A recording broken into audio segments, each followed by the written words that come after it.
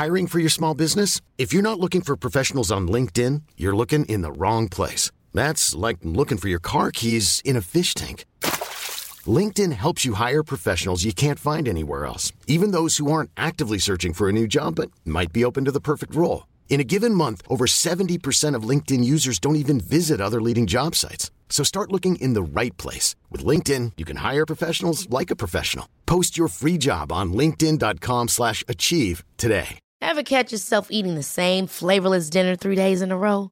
Dreaming of something better? Well, HelloFresh is your guilt-free dream come true, baby. It's me, Keke Palmer. Let's wake up those taste buds with hot, juicy pecan-crusted chicken or garlic butter shrimp scampi. Hello Fresh. Stop dreaming of all the delicious possibilities and dig in at HelloFresh.com. Let's get this dinner party started. Millions of people have lost weight with personalized plans from Noom. Like Evan, who can't stand salads and still lost 50 pounds. Salads generally for most people are the easy button, right? For me, that wasn't an option. I never really was a salad guy. That's just not who I am. But Noom worked for me. Get your personalized plan today at Noom.com. Real Noom user compensated to provide their story. In 4 weeks, the typical Noom user can expect to lose 1 to 2 pounds per week. Individual results may vary. Yo, son. One Ep is life. It's not the one you should be underestimating. Godzilla, King Kong, Loch Ness. We rap nerd now here, right? Like I can tell you were a nerd. It's primal. And that's raw, Carhartt girl. Speaking of sneaky big tits, Are you out there fucking? I'm doing that. Years ago, I bought Millionaire Brooklyn. This was years ago, bro. Years ago. Cypher Sounds. Peter Rosenberg. One Ep is life. Hey One Eppers, the guys took this week off. But here's a classic episode from 2014 with Funk Master Flex. Enjoy, and we'll have a new episode next week.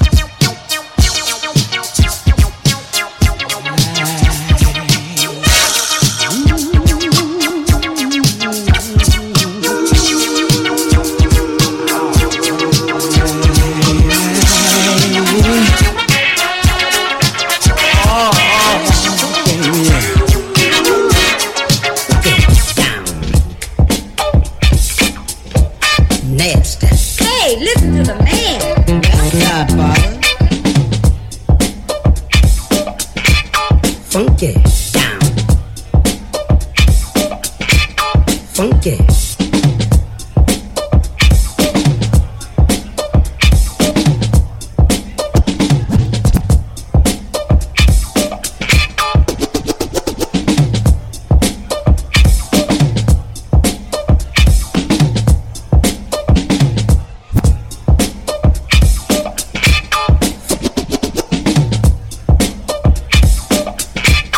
Funky down. Check.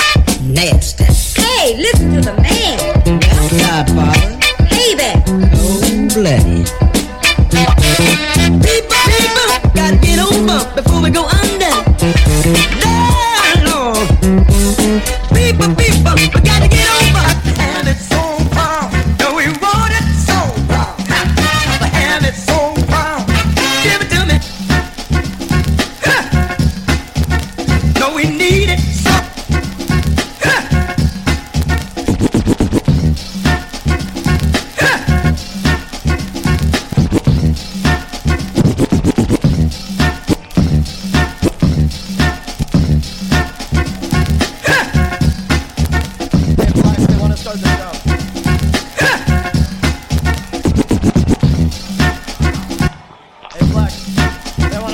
show now.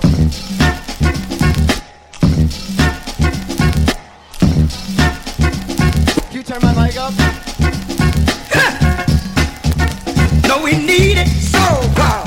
We got to have it so proud. No, we want it so proud. To have it so proud. Give it to me so proud. Hey! We need it so proud. Can you turn the mic up? Hey. What's up, guys? I'm Billy Jr. I don't know if you know me. What's up, guys? Speak louder. Say it with your chest. I'm nervous as hell right now, but you're here at the live Juan Epstein in Brooklyn. I'm fucking shaking. And gonna introduce you guys to the hosts of the greatest hip-hop podcast in history, Cypher Sounds and Rosenberg. There you go.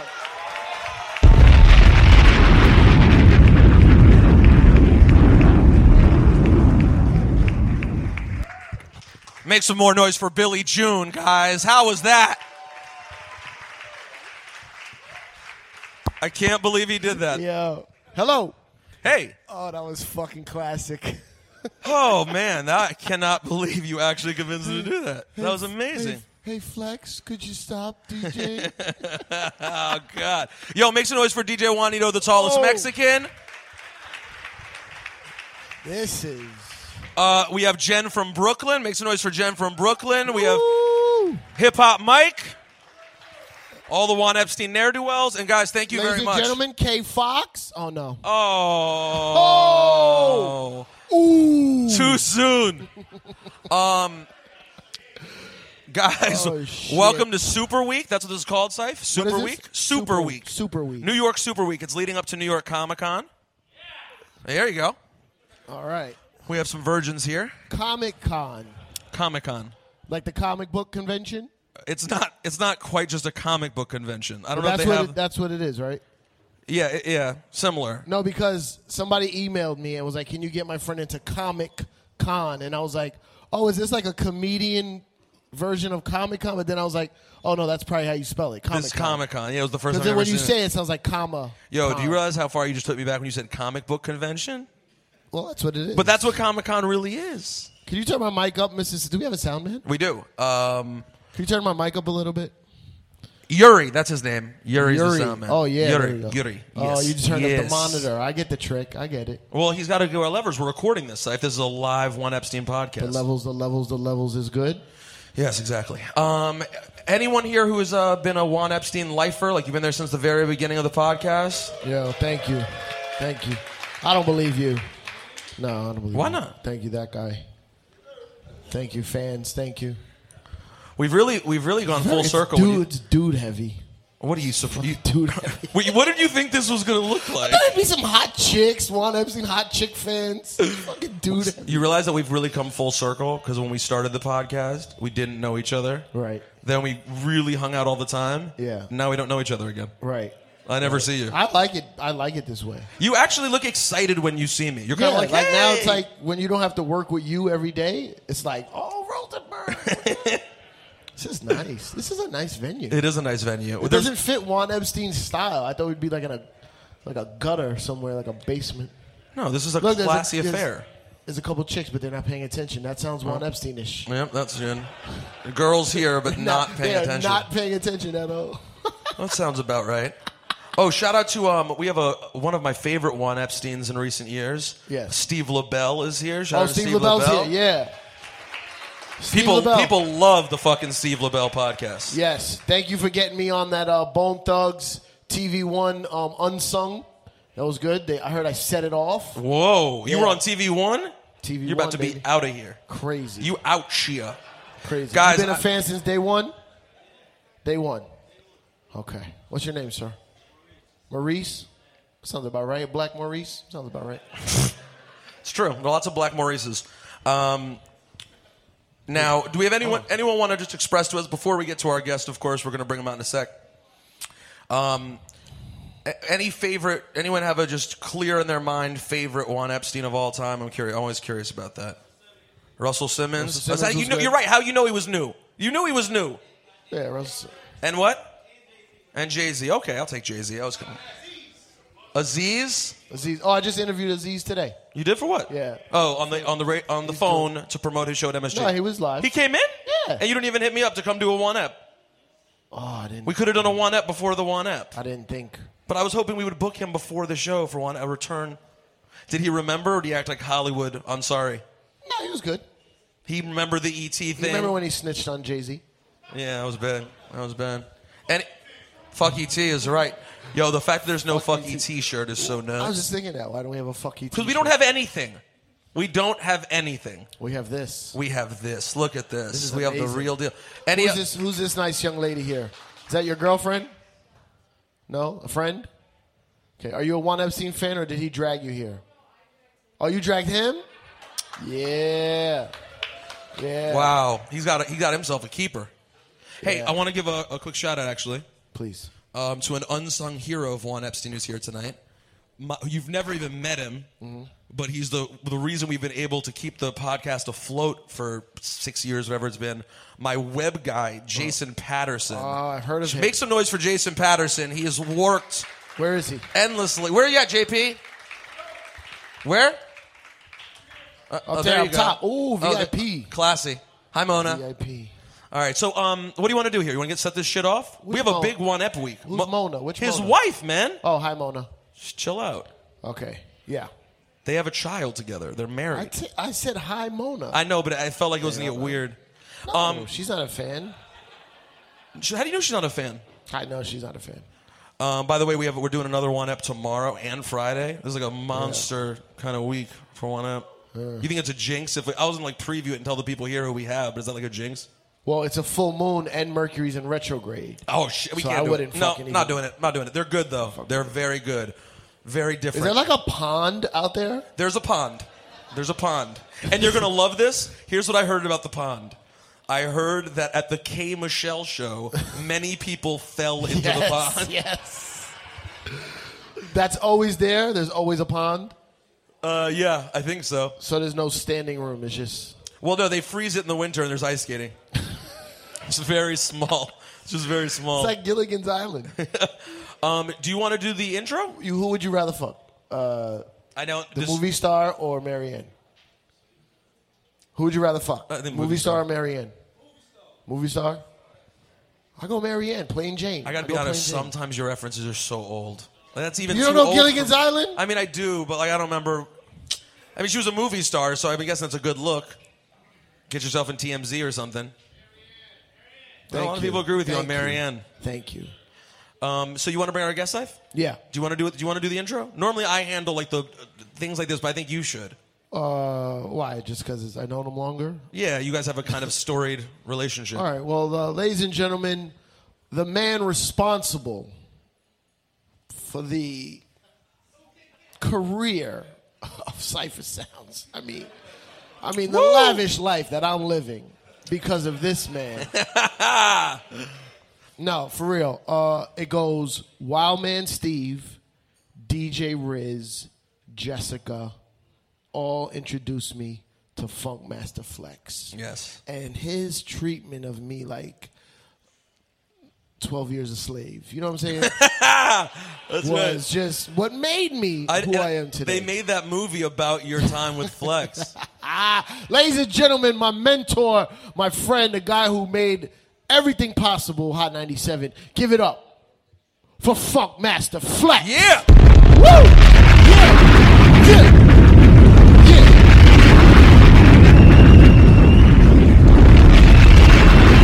Oh, he got a recliner? Yo, his shit reclines? Yeah, Flex gets the Oh, Flex that gets the shit real is shit. Fire. You took a lot of cheap shots, like No cheap shot. It didn't got the little stick? No, I guess you just lean back and it'll just... Okay, sorry. No, I'm just joking, Flex.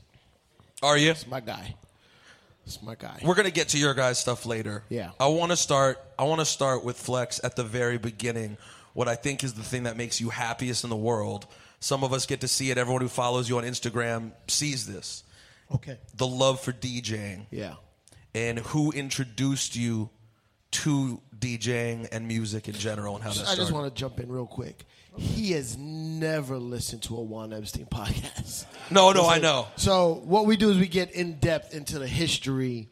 Well, I have never listened either. I've never listened to a Juan Epstein podcast ever in my life.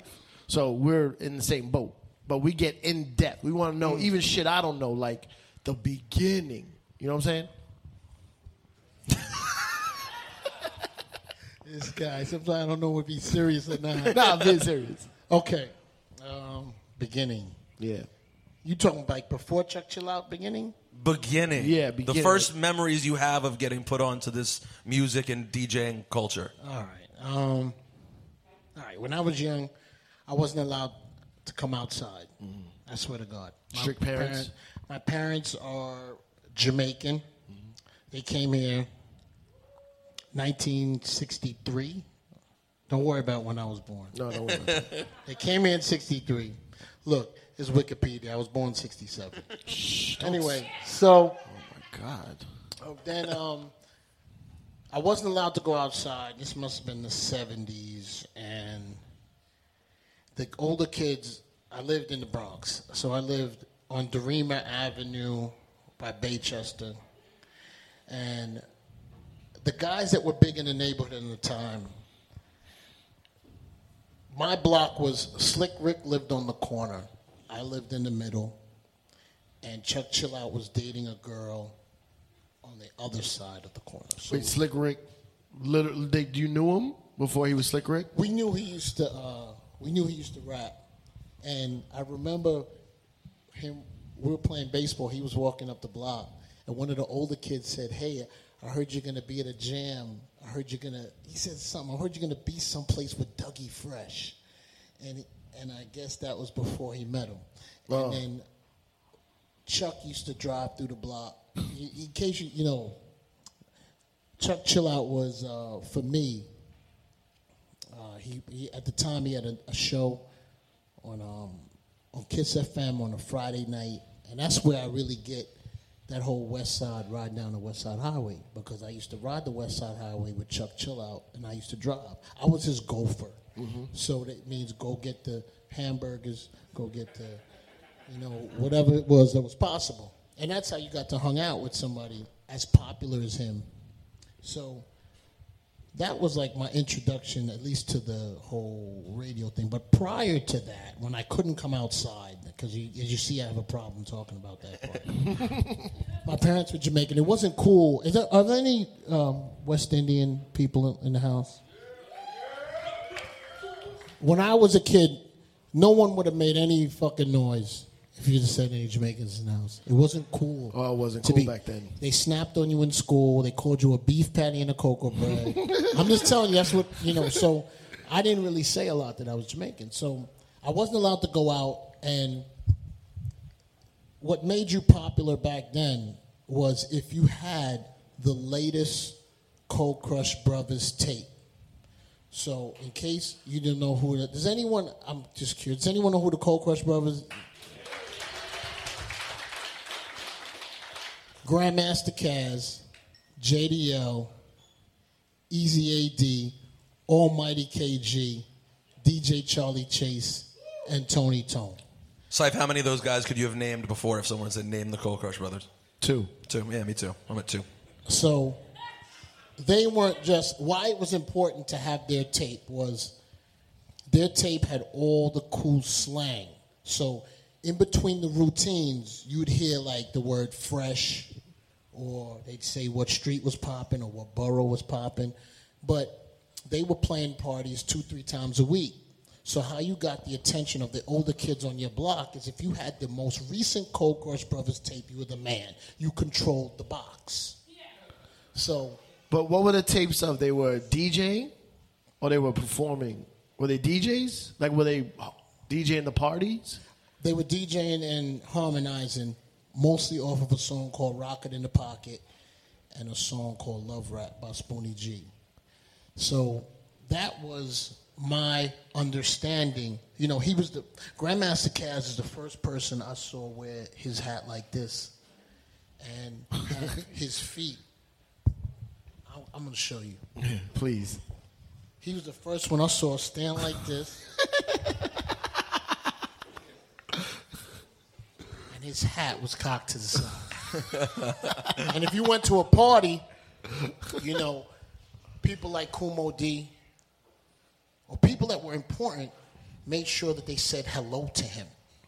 So that's when you know, in case anyone ever lies to you, Grandmaster Caz is the originator of the word fresh. He was the first one to say it. That's it. There's nothing else. So that was, I didn't have the tapes. I don't even want to lie. The older kids in front of my house, I had a big tree. And my parents, because they worked a little harder than the rest, had put up this brick concrete in front.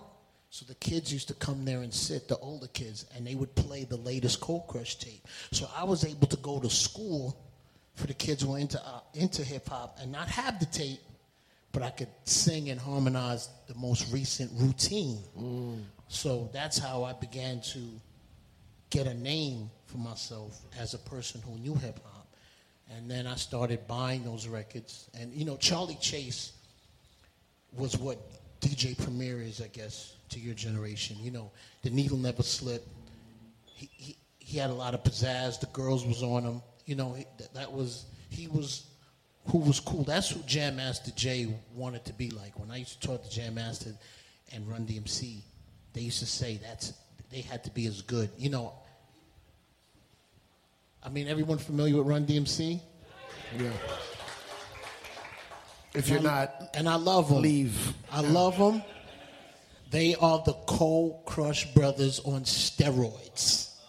I love them though. They did a great job. That DMC, JDL. No one else was having letters as a name.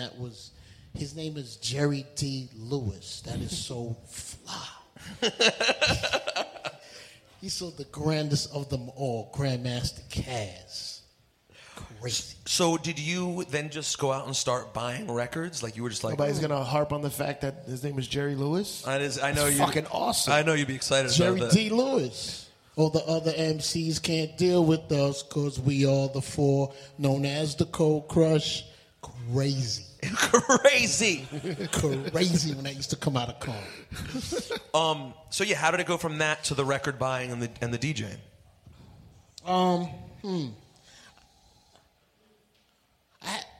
I can't remember these turntables. I had some turntables before I got Techniques. And I started buying I used to get $4 a day lunch money. So, crazy, right? Crazy. Your parents were working hard. $4 a day. Crazy. Because you had a bus pass. So, every 2 days, I was able to buy doubles. So, there was a store by the bus stop in the Bronx. I mean, I'll tell you what it was. It was Moody's in the Bronx over by 226. So, every 2 days, so I used to not eat lunch and buy 2 pieces of vinyl. My first record I ever bought was Davey DMX, One for the Treble. It was the first thing I purchased. So I used to purchase, records. How did you know about buying 2 copies of records and things like that? Like, how did you even know that stuff? I went to the Valley Park in the Bronx. I don't know if it was Flash or Grand Wizard Theodore. But how that used to work, too, is the Jamaicans ran the park. The hip-hop, when I used to go, was a segment until they started letting off. Oh, no. Or it was like, enough of this hip-hop, we're going to get to this ragamuffin. So I went to Valley Park, and I think it was Flash or DST. But he was cutting the record clean, too. I don't even think he was cutting. He was just keeping the beat going. And don't let anyone lie to you. The reason why you become a DJ is it's actually like a little 4-week process. A what? It's a 4-week process before you become a DJ. First, you try to break dance, and then you have no rhythm. Yeah. And I know the feeling. Because you want to know what element where you can fit in. Mm-hmm. So that didn't work. Then you get a pen and a paper. And you start saying, well, there's only a few positions here. There's the DJ, the dancing, and the rhyme. Okay, I can rhyme. And you start writing, and you recite something to somebody, and they go, nah, that's whack. Then you leave that alone, and then you go, all right, this right here, this is me. And then you become part of the equation. And don't lie, Sype. Everyone does it. You did. I did too. I wrote rhymes. I know you did. I wrote my rhymes. I didn't try to break dance. I knew that was not even an option. not even an option. Not an option. I did try graffiti, though. Did you try graffiti, too? I was never good at that. I was never good at I was drawing. terrible. Coloring. I could color within That's not one of the elements, the though. trace. The fifth element, coloring, you know. And so then I wanted to DJ. That I felt like that was a place where my feet could be still and not too much microphone. I always felt like when I first started, I was like, DJing is like like I thought rapping was like a talent that you had to be born with, but DJing was technical. So if you practice, you could get good at it, like playing guitar. You know what I'm saying? Like if you just keep working, like, okay, I can't dance. That's not even an option. I tried writing rhymes. I was like, these rhymes suck. And then I was like, all right, DJ, that's it, because you just keep practicing. But DJing, in a sense, DJing is sort of the hardest one because it requires saving up money, buying it's spending money the whole time. And you was at the forefront, because at the time when I came, once again, I was a biscuit then. I was one of those dudes behind the rope. Mm-hmm. There used to be a rope. It was just like that. Right. It was like, you didn't even question it. You knew it was very clear what side you were on. I don't know anybody, and I can't DJ. I'm on that side. Oh, I know somebody setting up speakers. We on the other side. That rope, that was the Source magazine right there. That rope. It represented everything that was important, and your goal was to get on the other side of the rope. So that was what my goal was. Because back then, it only happened in the park. It didn't happen in the nightclubs as yet. So the park was the most important, and Kool Herc, who was from the Bronx, and Africa Bambaataa, they were important for me. And then something that doesn't get mentioned that's probably highly important is what was important back then was the Zulu Nation DJs, which was Africa Bambaataa, Africa Islam, Jazzy J, and Red Alert. And Red Alert didn't play as much, but he taped and he was always there. So because Red was always a fixture in front of the set, even though he wasn't playing, you'll hear a rhyme and an in-between and somebody go, Red Alert, make your body work. And then they go back to whatever they're doing. But they would shout him so much, even though he wasn't playing. So he was, very influential when he got on the radio, because when kids heard him on the radio, only true hip-hoppers knew that was his second coming. Like he had a whole career before that from the 70s as a hip-hop DJ. And I think him and Jazzy J are cousins. So,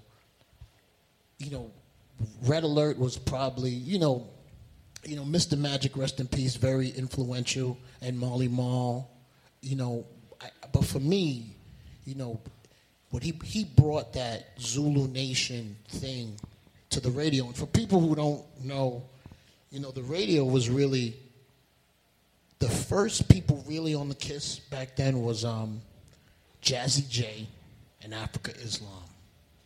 And they was fucking nice on that set. And Latin Rascals. Yeah. And Latin Rascals used to do these edits that were, you like that, right? No, they said there's because Kiss FM used to be right next door to Hot 97, and I found some old Latin Rascal reel-to-reel tapes. Amazing. I stole them. Music. So, yeah. And I have them in my house. Of course you do, and you're a hoarder, so you... I'm falling out of order a little bit. I'm just trying to give it to you the best way I can. Welcome to One Ep. No, this is perfect. You're doing great. This is how you hit me? It's not generic. No generic. I'm very into this. I'm very excited. So that was,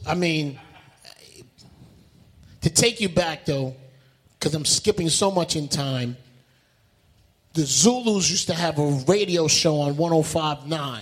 Then they used to have the Supreme Team. And They used to come, who said that? WHBI, 105.9. And it used to come in so crazy, you used to have to keep your antenna a certain way. But what was dope about them is the break beats, you know, the art of DJing was always going on those shows. And it used to be on 2 in the morning. I don't want to forget anybody. It was Zulu Beats and it was Supreme Team. But Mr. Magic had a voice. And he was so stylish with it. He's the first person I heard say the boogie down Bronx. Money making Manhattan. And he called himself the official voice of hip hop. I was like, this guy's swag. So crazy. So, you know, he's the one, he polished hip hop. You know, he polished it and made it, you know, he didn't treat it like in the parks and it was gritty. He gave it class. And rest in peace to Frankie Crocker. And I'm trying to say the story the best way I can and as I remember. Frankie Crocker had a daughter. No. Frankie Crocker worked at BLS. He was the program director.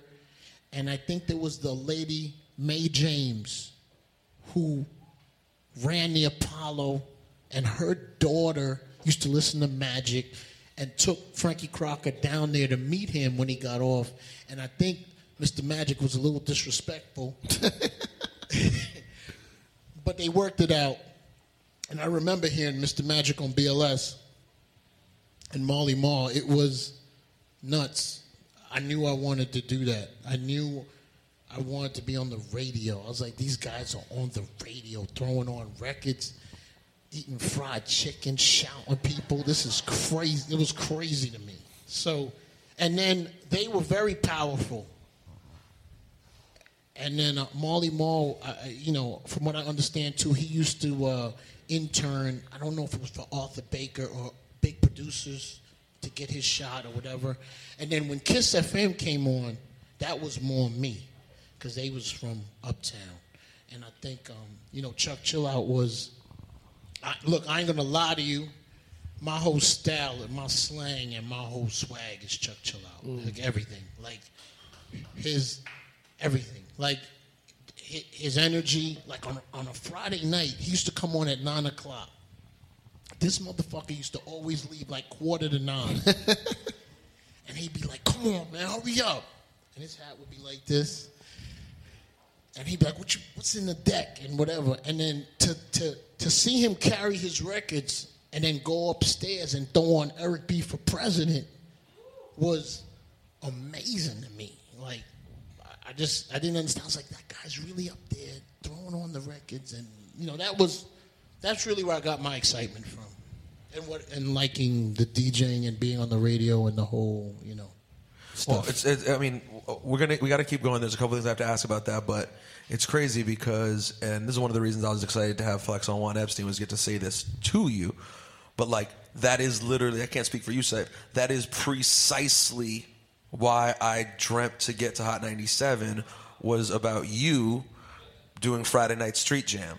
Like, that was it. Like, I remember hearing you one night with Def Squad, right? And they were freestyling. It was the same thing that you just described it as. Y'all were just having fun, shouting out people I didn't know who they were, who are now my friends, like Big Dennis, just random name, and Mr. Excitement, and Big Cap, and all these people. And I just thought, this shit is so fucking fun, man. Like, this is just the most fun thing ever. Now, as it turned out, I ended up just, you know, doing a morning show, and it's not remotely the same thing.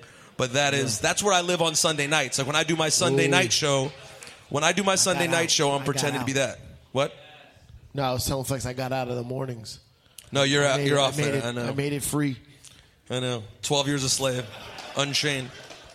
But yeah, no, and I listened to Red Alert and Marley first, but for me, when I listened to you, I was like 14. It was different. I understood a little bit more. So how did you get into, like, how did you become an actual DJ? How did you go from a guy who just had records to now you're able to play out and start building this personality? And when did the name Funkmaster Flex come along, and you got to tell us what other shitty names you had first. Yeah.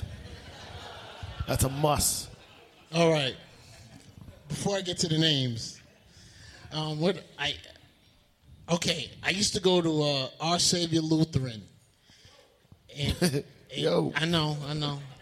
Look, just as you know, my parents didn't even allow me to go to public school. I would have got a beating to even suggest going to Evander Childs on Gun Hill or any, I would have got a beating. I told my mother once, because I like cars, I must have been 7. I said, Mom, she kept asking me what I want to be. And I was like, why is she asking me this so early? Rest in peace to my mom. But, why is she asking me, head beating me?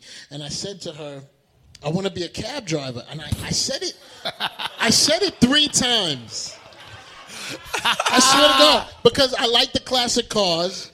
And I was like, you could do this all day. Right? So in my mind, I'm like, the 3rd time I said it in front of people, when I got home, she beat me so bad. Don't you ever say you're going to be a cab driver ever again in front of anybody. You great. I was like, so why I told that story, I'm not sure. But Thank you for doing it. Beginning of DJing. Okay, so I played my high school parties. I got $40 for my first high school. Bring equipment, everything. Do you had equipment, though? I had turntables and speakers. No, I had turntables and the mixer, and I had everything else but the big sound system. And I had a friend named Eddie who lived on 230th and White Plains Road, and he had a big sound system, so he would bring the speakers. And I was playing, man, house parties. The wingettes, everything was happening, and I'd play there. And I didn't have a good knack for playing the right record at the right time when I was young. And that took me a little time to understand the throwing the fly part. But what, you just like playing stuff that you liked? Yeah, that was probably my mistake. Even when I used to fill in for Chuck and Red Alert, I used to play stuff I like cutting, not necessarily what the hood wanted to hear. It took me a minute to learn that. But I was playing parties. And then, I was in a group. Everybody was. Yeah. Yeah. Let's hear about the group. I know, sorry. Okay, so... well, I had a couple names, so let's get to the names. I had DJ Junebug.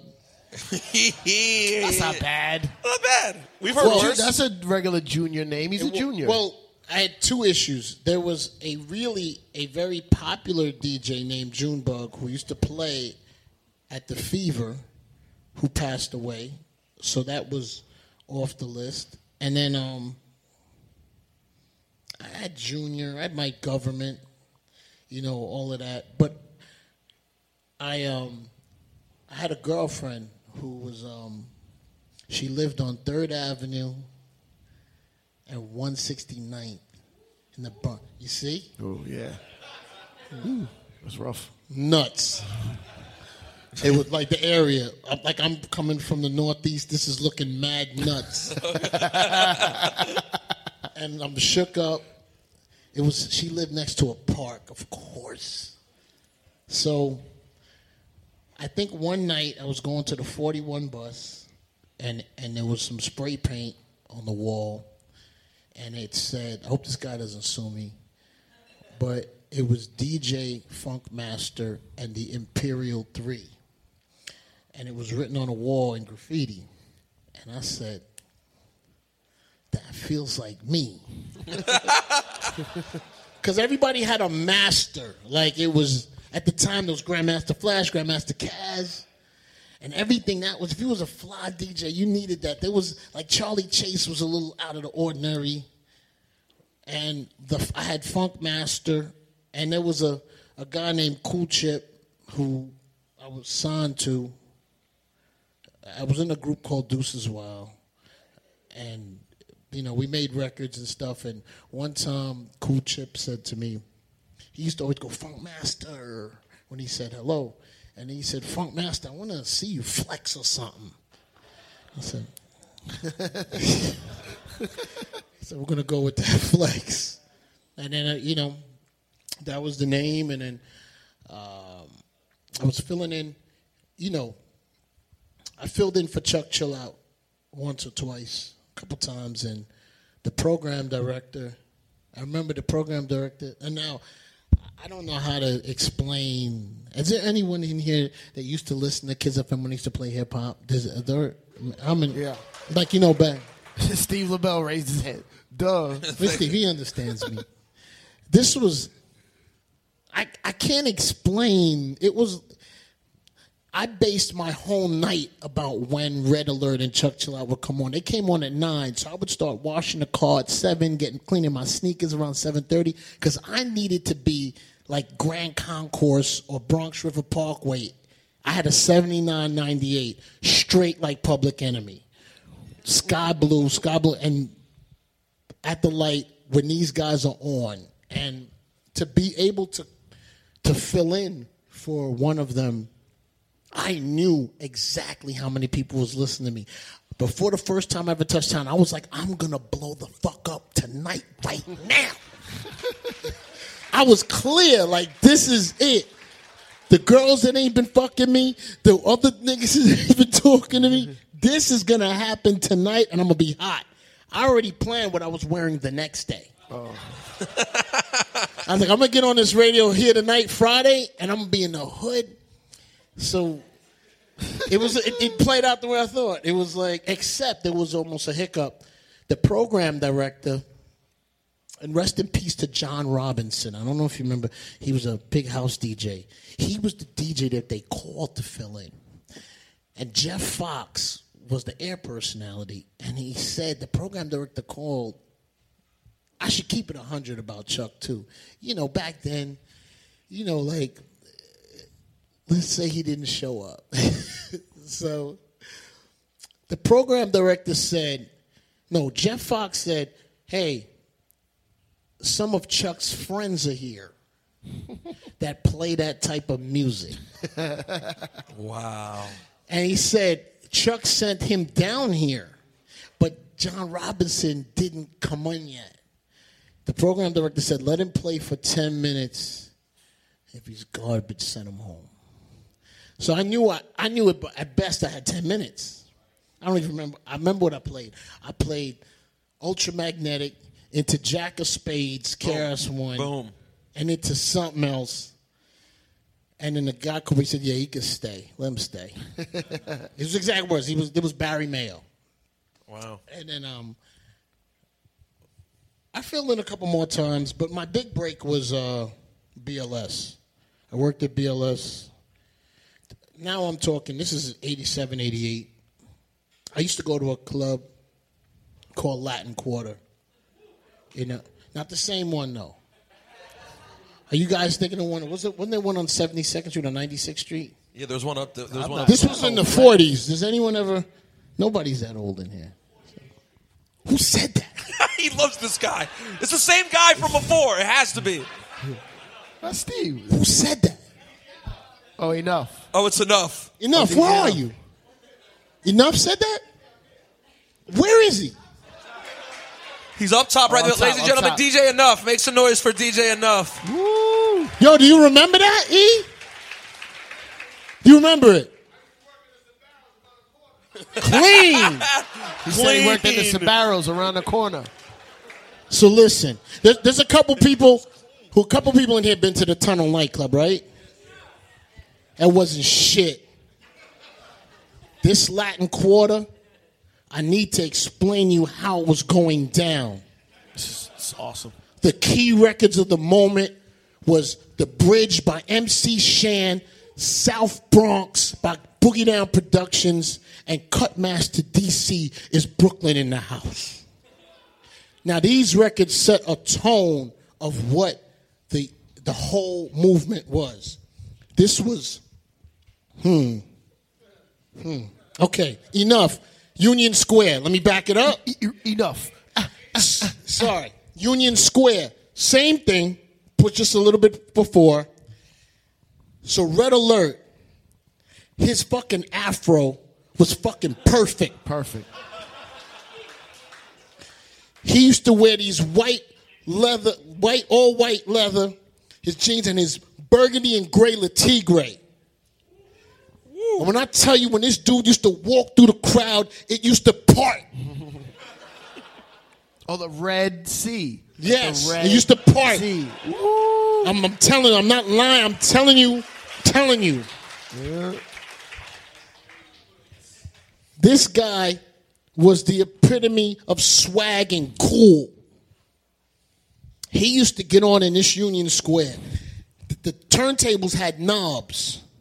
I used to look at it like, yo, he is not going to do what he needs to do in here with those.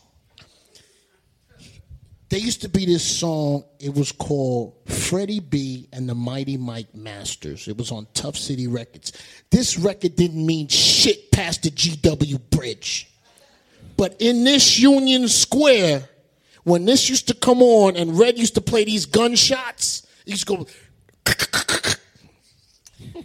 The people would go into a type of frenzy that I didn't understand. And I remember that's the first place I heard South Bronx. That's the first place I heard The Bridge. Now, this club owned about 2,000. These are the same owners of the Shadow nightclub today. They owned this back then. Oh, really? Same owner. Latin Quarter was the same? Union Square. Oh, sorry, Union Square. So that's what you used to see,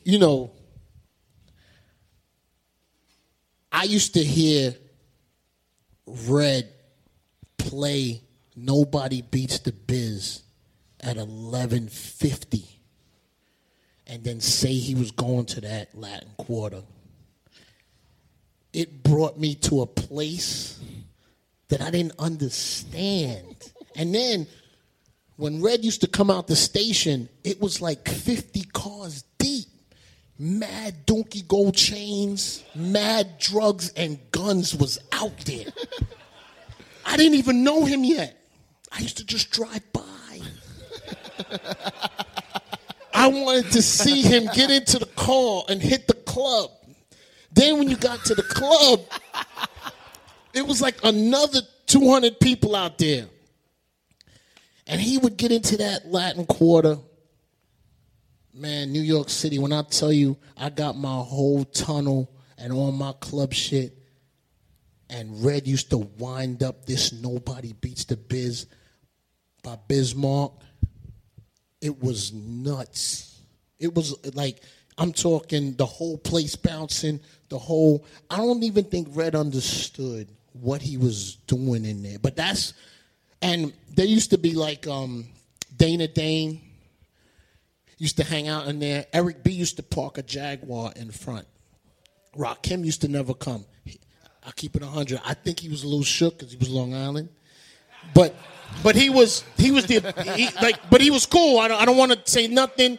This guy, man, super cool. Like when I say cool, like his swag, his rhyme, that was like a changing of the guard. But like Biz used to be in there, and Melly Mel battled KRS-One in there.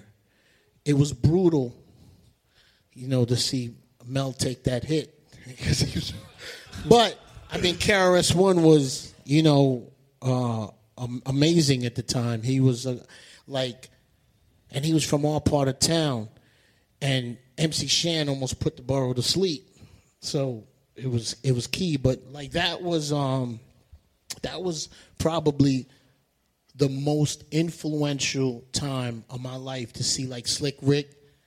And Slick Rick was in there, and the Ultramagnetic, and Dana Dane, and the big guys like Run DMC and Kane. They was always on tour, so this was like a local, like if you was hot in the 5 boroughs type place. So how were you getting in? Were you paying to get in, like a customer? Absolutely, you were just a regular person. Paying and baking and waiting on the line. Hamburger status. I loved it all. I'll do it again. It was great. You got to hear everything. Like, did you realize at the time was that, because we hear this, and at least some of us, like, it sounds like, oh my God. To me, I would rather have been there than at the fucking signing of the Declaration of Independence. Did you realize that it was history happening? See, I went through a little mini. There was a place called the Roxy where Red Alert used to spin. And the Roxy was like Tila Rock, It's Yours. LL had just started coming through. Like that, but that was, I didn't know it was history because that must have been 80. Latin Quarter was maybe 86, 87. 84, 85 was the Roxy, which Red controlled that too. But it was like still a little punk rocker-ish. It was a really mix of crowds. What's the lady? Madonna and Rick James. What's the lady? No, sorry. Madonna. Sorry. They used to hang out. Sorry. They used to hang out in those places. So it was a little bit more downtown-ish. It was the downtown shit still. But it come up to 54. But then when Latin Quarter was like, the crack game was a full swing. So the original 50 Cent used to hang out in there and rob people after the spot. Oh, that's not nice. Like not 50 now, but then. So it was. I didn't know it was history until maybe 4 or 5 years later, and I was like, man, this didn't stay the same. And it was, my dream was to DJ in the Latin Quarter. That would have been at the time more than radio dreams. It was equal, man. That Latin, it was powerful. But it was connected, kind of, because Red would go from the radio to the club, so it was kind of like it was like one swoop. It was crazy. So, do you at any point when you're filling in at KISS and then BLS, does it become your own show ever at BLS, or was it all just fill-in? Fill-in, biscuit work. Biscuit work, no interviews. Absolutely not. Nothing. Well, the golden era at BLS had passed. Like Molly, the first kid to break in outside of Molly, Red Alert, and Magic. I'm a student of this. This I know. Was a kid named Chili Q, and he used to call himself. He used to play on BLS with Magic, and then Pete Rock, and Pete Rock was an incredible DJ. I know everyone talks about his production, but as a radio DJ, he was phenomenal. And Clark Kent used to play. I know everyone knows Clark Kent. For sneakers, Clark Kent is an amazing DJ. He said he told us. Did he tell us he was the best at knobs ever? Yes, he talked shit. Mixer. I'm a close second. You think he's the best though? Was he nice like that? Yeah, he was tough. So Clark was the first. Clark Kent was the first guy on the radio I heard play records quickly. Like he'd play Rock the Bells and All Night Long. He'd get right to the break and get it off. So that was it. That's where I first heard that. So then that was I want to say that was 90. But the part that probably, and this guy doesn't get enough credit for what he did because I don't know, maybe because he wasn't on the radio long enough, but when Kid Capri used to be on BLS. Oh, yeah. Now we talking. You fucking hear me? I knew it was out of control because I heard Kid Capri coming out a fucking tasty truck on the West Side Highway, and BLS was trash then. So for him to heat that up, and he was coming on, I'll tell you when he was coming on. He was coming on 6:50 to 7:30. And if I hadn't have heard him, I probably wouldn't have played the way I played because he was like, Harlem quietly was always at the forefront of the swag DJing. Star Child, Brucey B, Kid Capri, SNS. They always had like that whole talking with the mic and throwing the record in on time. Like in the Bronx, we didn't do that right. It took us a second to get that. So Kid Capri was in Harlem selling his tapes at Willie Burger. So Willie Burger, what is it? Willie Burger's the equivalent, I don't know, Flight Club? It's it was a place. Willie Burger was where every drug dealer, every fly car would, stop and get a burger, and the crackheads would wash the car. So what a deal! No, I'm keeping it 100. No, and this was, I don't know, was it 145th, 155th? What was it again? Enough. 150. Enough. 155th. 145th, right? 45th. So this was the place. So Kid Capri used to sell his tapes there. So, he took the whole tape thing, like, to a level of, his persistence, his swag, the way he talked, the way he. So when he, and I shout to Jessica Rosenblum because I think Jessica brought him downtown. But when he came downtown, like, no one had seen that before. Like, it was amazing to people. So, but then when I heard him on the radio, nice. I mean, this nigga's nice, man. Like, there's some time, I'm going to tell you that sometime Capri would cut and the record would jump. I bit that too. I bit it, I ain't going to lie. And it would jump. He would keep cutting until he caught it someplace on beat and throw the shit in. I was like, this nigga is retarded.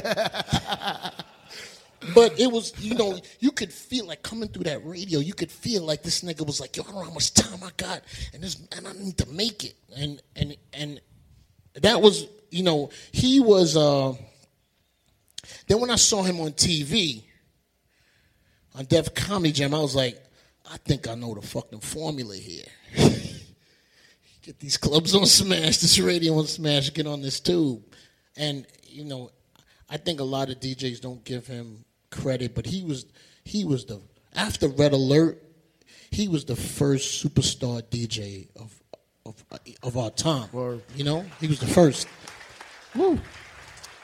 And he, how I got my break, my big break was, there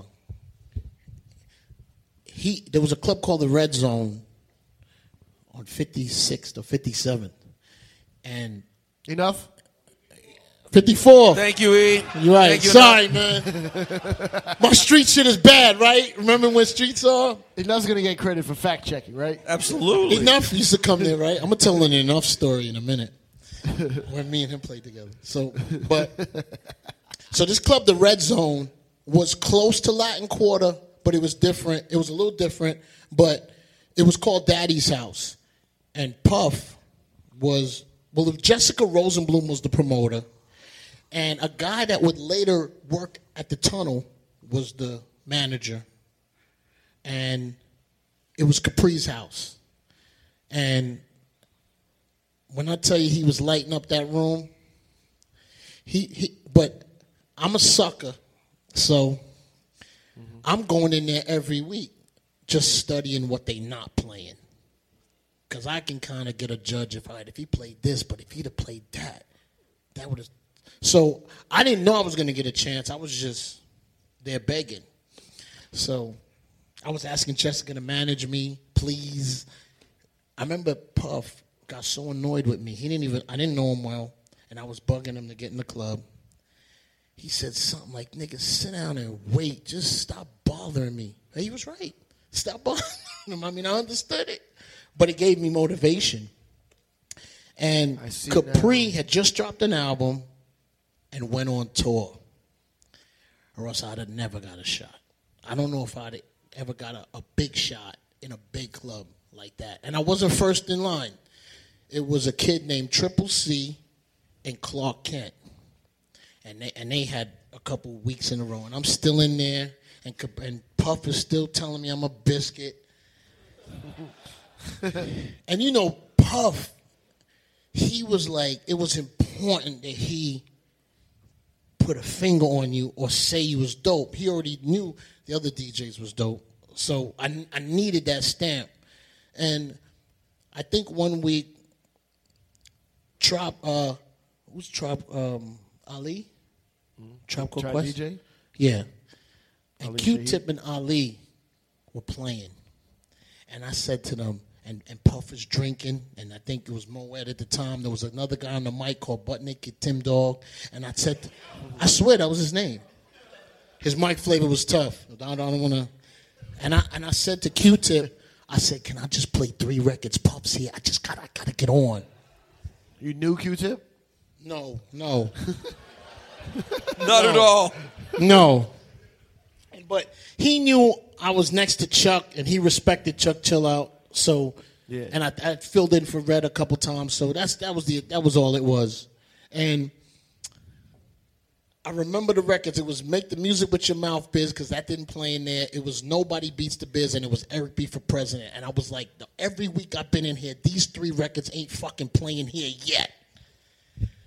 Why weren't they played? They were considered like old school. No, well, it wasn't. Remember, like even then, they just see. I know some of those DJs ain't going that Latin Quarter, but me, nigga, I was there. Right, they didn't know how they worked in the club. So I just gambled, but I had a feeling it would hit.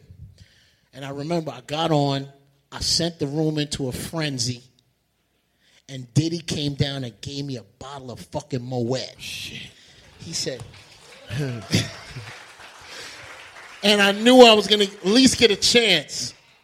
And I think as it went along, I got a chance. But one time Russell Simmons came in and I was playing. And Russell came. Now Russell is super important. You know, you always needed his. He came up and he looked over the rail and he said, "Where the fuck is Capri?" Sounds right. I said, I'm not sure. Well, is he fucking coming tonight?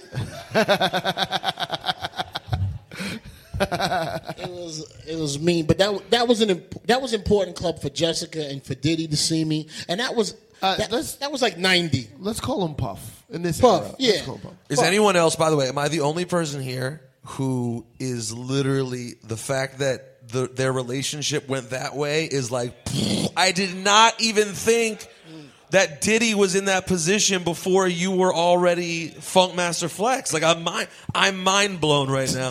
Puff was the biggest party promoter in the city. Like that was it. Like, and he would rock the mic with you tough. He knew all the slang. Yo, I remember there was a record, King T. King T, was it? Yeah, King T.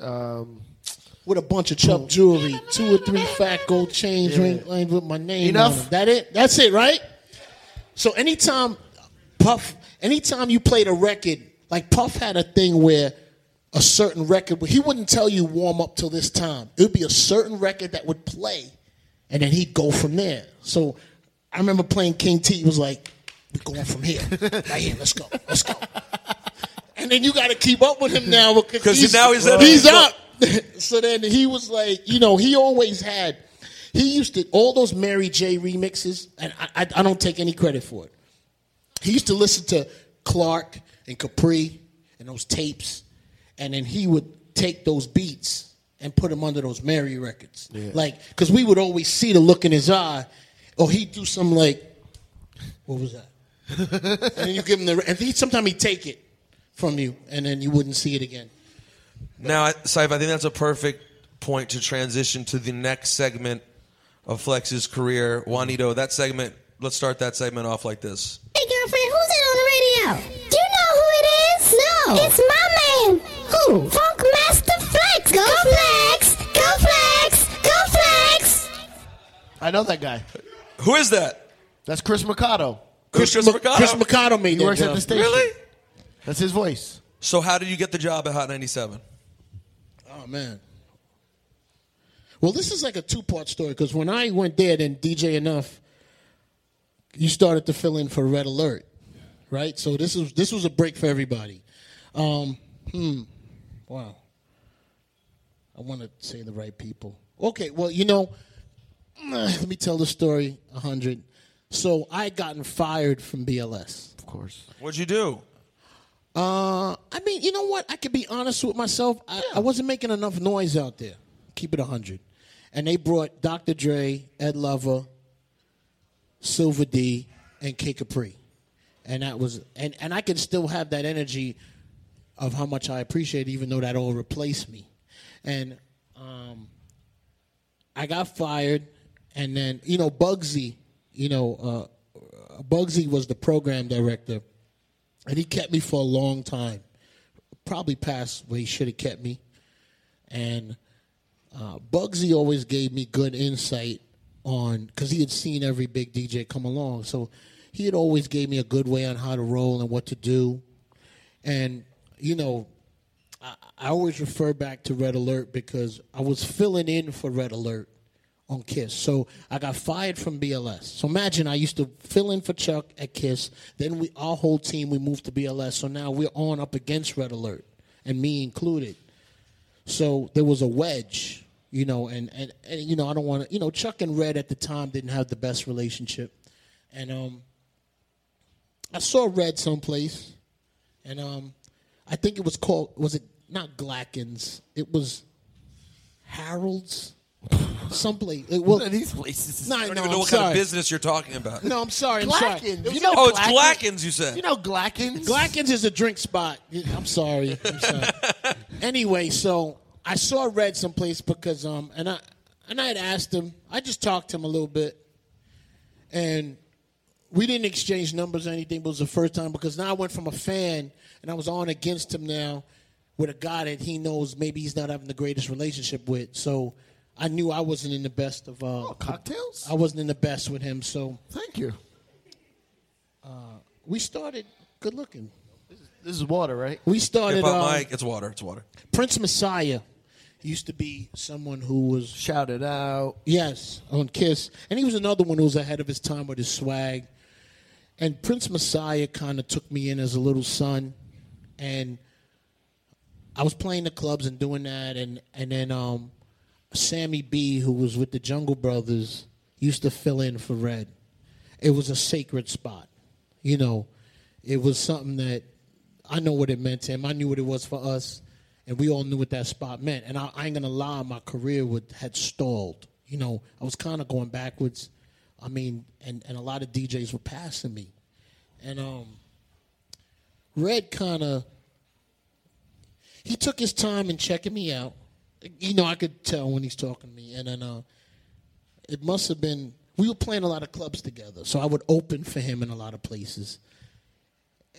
We just building a good vibe. And then I think Prince Messiah came to me once and he said, you know, I'm going to talk to Red about you filling in. And I was like, nah, chill, B. Because I didn't even want to turn him off. I was just happy we were getting to a better place. And Red had said to me, you know, I might let you fill in for me. And this was, you know, this was the difference between me being nobody and somebody. Like, this was 90, 91. I was on BLS in 90. And once you're a fired radio DJ, you might as well hit the garbage pail. And Kid Capri was on fucking fire. So there wasn't even a look back at me. And then he let me start filling in. And I started playing some Wendy Williams parties, you know. Like, things were coming together. I think Jay Dixon was there back then and stuff. And who else? Chris Mikado was there. And, you know, there was a good support system. And then I think I started playing a club called Home Base. Woo! And they used to and I'm going to keep it 100. They called Red Alert for that club. And Wendy's husband at the time, Red Alert, said, nah, I'm going to let my man Flex get that. And he gave me, I got the club on one night. It was Friday. And I want to get this story right. It might have been, who was in there on Saturday? I think it was Little Louis Vega and Kenny Dope.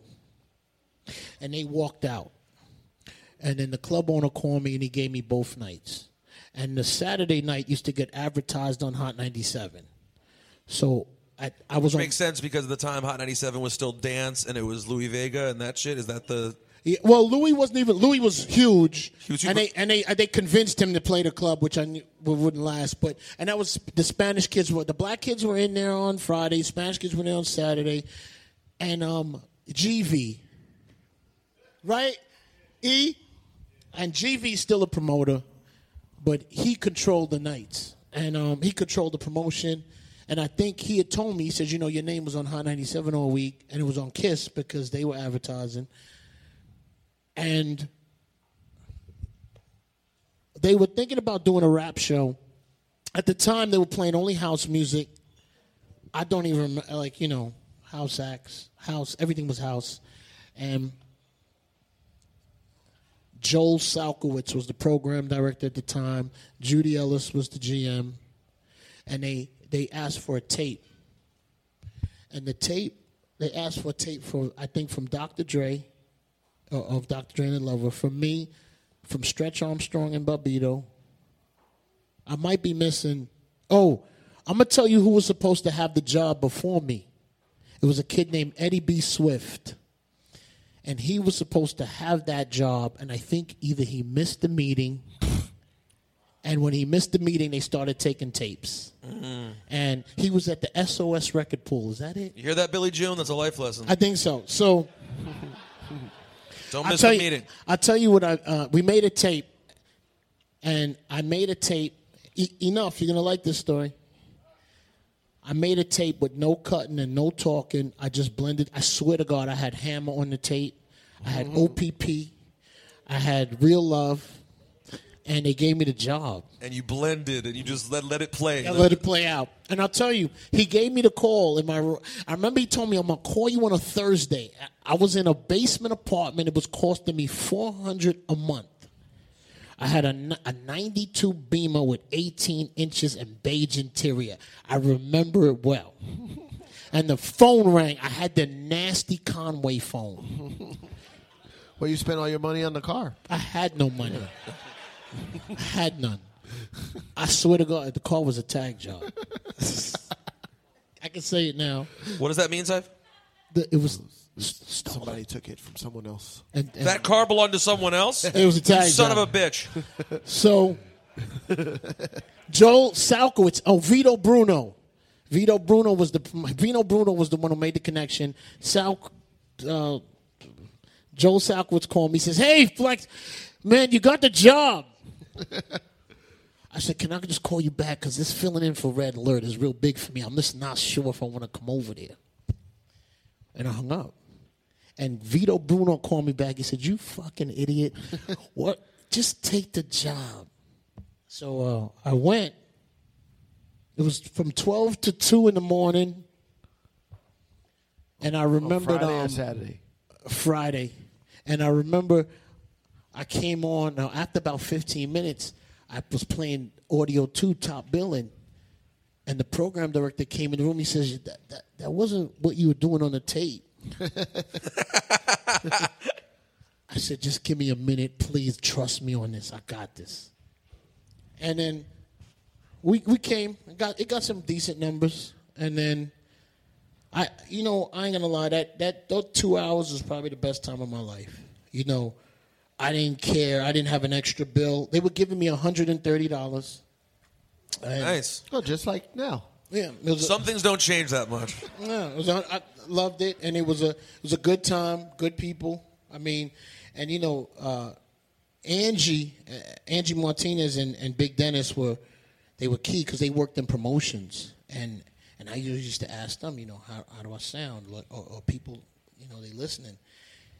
And Big Dennis used to keep it so 100 with me. I used to say, "Dennis, they got me on out there?" He'd go, "No, they don't have you on."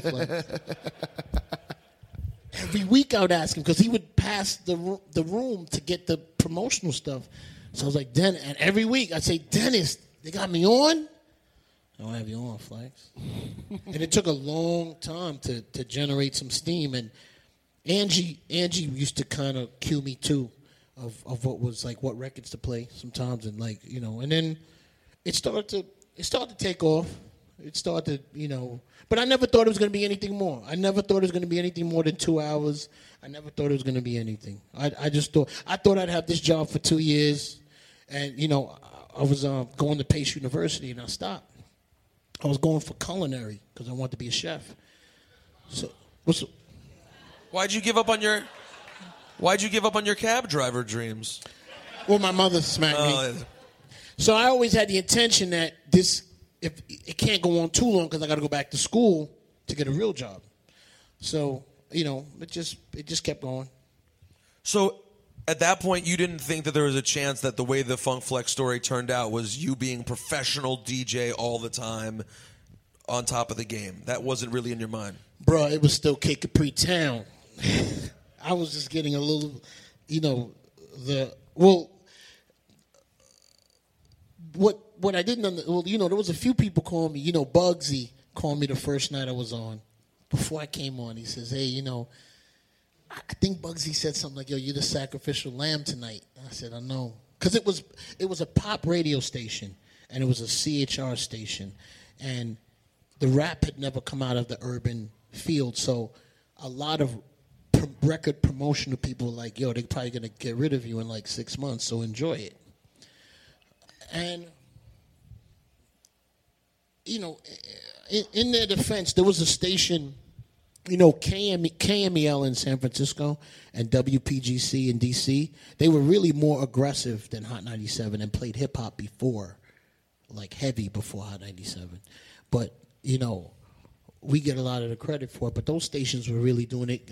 King Tech and Sway were big, in terms of breaking hip hop. So we're in 92 right now. We might be 92, 93. You know who had, at that time in D.C., PGC would do it at night, but also there was a dude who's still in the game named Conan who was on in D.C. on a station called Flavor on 1580. It was shitty AM signal, but he was playing it. Yeah, it was brutal. Absolutely brutal. My brother did an intro, though, for his show that he played. It's a pretty big moment. Rapped an intro. Oh, yeah. Oh, yeah. No, but I've never heard people mention those PGC in the vein with KMEL. All right, so those stations were also trying this. Now, by the way, people should know, this is a random nerdy radio note, but Hot 97 is still a rhythmic station. We are not an urban station, never have been. It's a weird random delineation when people will say to us, like, so in urban radio, I'm like, we're not actually an urban radio station. It's just a strange delineation that's always been there. And not to take anything away from Kiss, Kiss was in the market really supporting hip hop. Red Alert was huge, and that's really what did it. I think Hot 97 started playing records all day, and then it started driving up the sales because they saw the difference. I don't even know. SoundScan existed, but then they had the singles charts, so it was important to the labels. So before Hot turned full-time hip-hop, did you ever start doing more than just 2 hours? Did they extend you to 2 nights first? They was playing. The music was so nervous. I was so embarrassed when I go around the way. But I was doing Friday. Oh, I know I'm giving up my age. And you already did, Flex. You told your birth year. I know. CNC Music Factory used to have a show. Yeah. Woo! I remember they used to have a show on Saturday night. Anything Goes with Kavlis and Cole. Oh, classic. And there was what's the other? There was a couple. They had big house DJs, big dance DJs on. Yo, would CNC Music Factory do their show shirtless with just suspenders on? I wasn't looking. I think I got an hour, so it started to go 11 to 2, and I went 11 to 2 on Friday. Then they gave me an hour on Saturday, 9 to 10. But DJ Enough at this time though, because I don't want to skip over what he was doing. He was on Kiss FM now in the week and also filling in for Red in the weekend. So I had to work hard to, What time was he doing during the week? What time were you doing during the week? 10 to 12. Every weeknight? 10 to 11.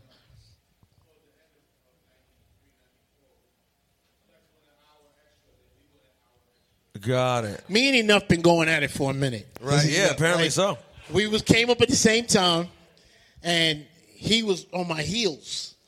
So I was trying to put distance between him. Of course. And then I remember playing with E. I don't want to forget the Hot 97 thing.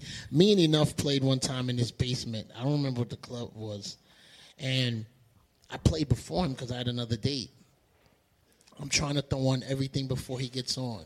Sucker shit. I know. Yo, Flex, how do you do that? I know. That's like Flair business. He was coming. So I was like... Yo, by the way, I want everyone to know about Funkmaster Flex. To this day, Funkmaster Flex recently, I will not name the event, showed up to an event.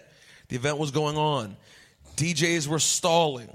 They started playing all the records because the act hadn't got on. Flex turned the fuck around and went home. Like, meaning the way that you value not playing the records before they're supposed to get played, but you had to do it. Well, he was coming, and that might have been the first time me and him played together. So I'm thinking I got him, but for some reason, he's not sweating. So I'm trying to look at his body language. And he's not sweating. This guy gets on, I don't even think I told him this story. He throws on Pete Rock Reminisce and sends the club into a frenzy. You remember that day, E? You remember it? So you remember everything. I had a different, except the day he showed up Flex. Right? Yeah, so I had a different. I had a different respect for him because now I took him as a threat. That's how I used to, take DJs. I take if their craft was tough. I love a DJ standing up to me. I may argue or do, but I secretly super respect it. Like I like it. So well, you rarely get it anymore. Generally now, when you talk your shit, everyone backs away. You haven't had a good DJ to match you. I had a couple. Well, I can get to a couple DJs I had problems with before that. But what was it? We were talking about how nice 93, 94? And it flipping to all hip hop. Like, how did that come about? When they tell you we're gonna, you know what? Because you were basically the inspiration for that. There was another DJ there, Glenn Fisher, who was very credible with his craft. And there was a consultant by the name of Larry, I don't know what it. But I remember there was a meeting with both me and Glenn in there, and they said, "Well, you're gonna have to make a decision. Either Glenn's gonna go or Flex is gonna go." I was like, "Oh, shit. What do you mean?" They ended up keeping both of us, but Steve Smith, I'm gonna give a real story. Thank you. I'm gonna give a real story on why Hot 90s. Yeah, Judy Ellis was the general manager of Hot 97, and she used to work at Kiss FM, and they fired her. So she had a hard-on to be the number one station in the market. Sometimes I didn't even understand how this lady, like her eyes, how they used to light up when she used to think of an idea. I was like, yo, she don't sleep. But she had, Eye of the Tiger. And she brought, there was Rick Cummings, who's still there, was a key. And then Steve Smith. There was two program directors that interviewed for the job. It was Rick Gillette, a guy but he was playing alternative music. I was looking up what they were doing before they came because then I knew if I'd have a job or not. How? There was no internet back then. No, you could look at Billboard.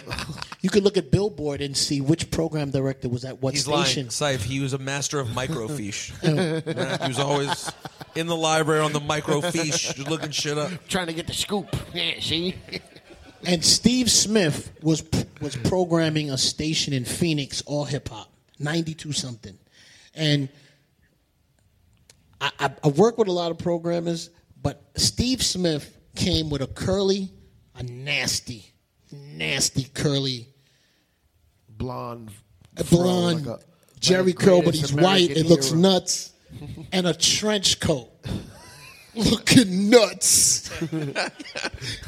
So his first week he was here, I was only on Friday and Saturday. I didn't know him from a can of paint, and he said to me, your name slips me, but, I stood on the corner for 2 days, and they tell me they only listen when you're on. So I'm going to put you on every day, and walked away. Shit. And I was like, I don't want to go on every day. That's unheard of.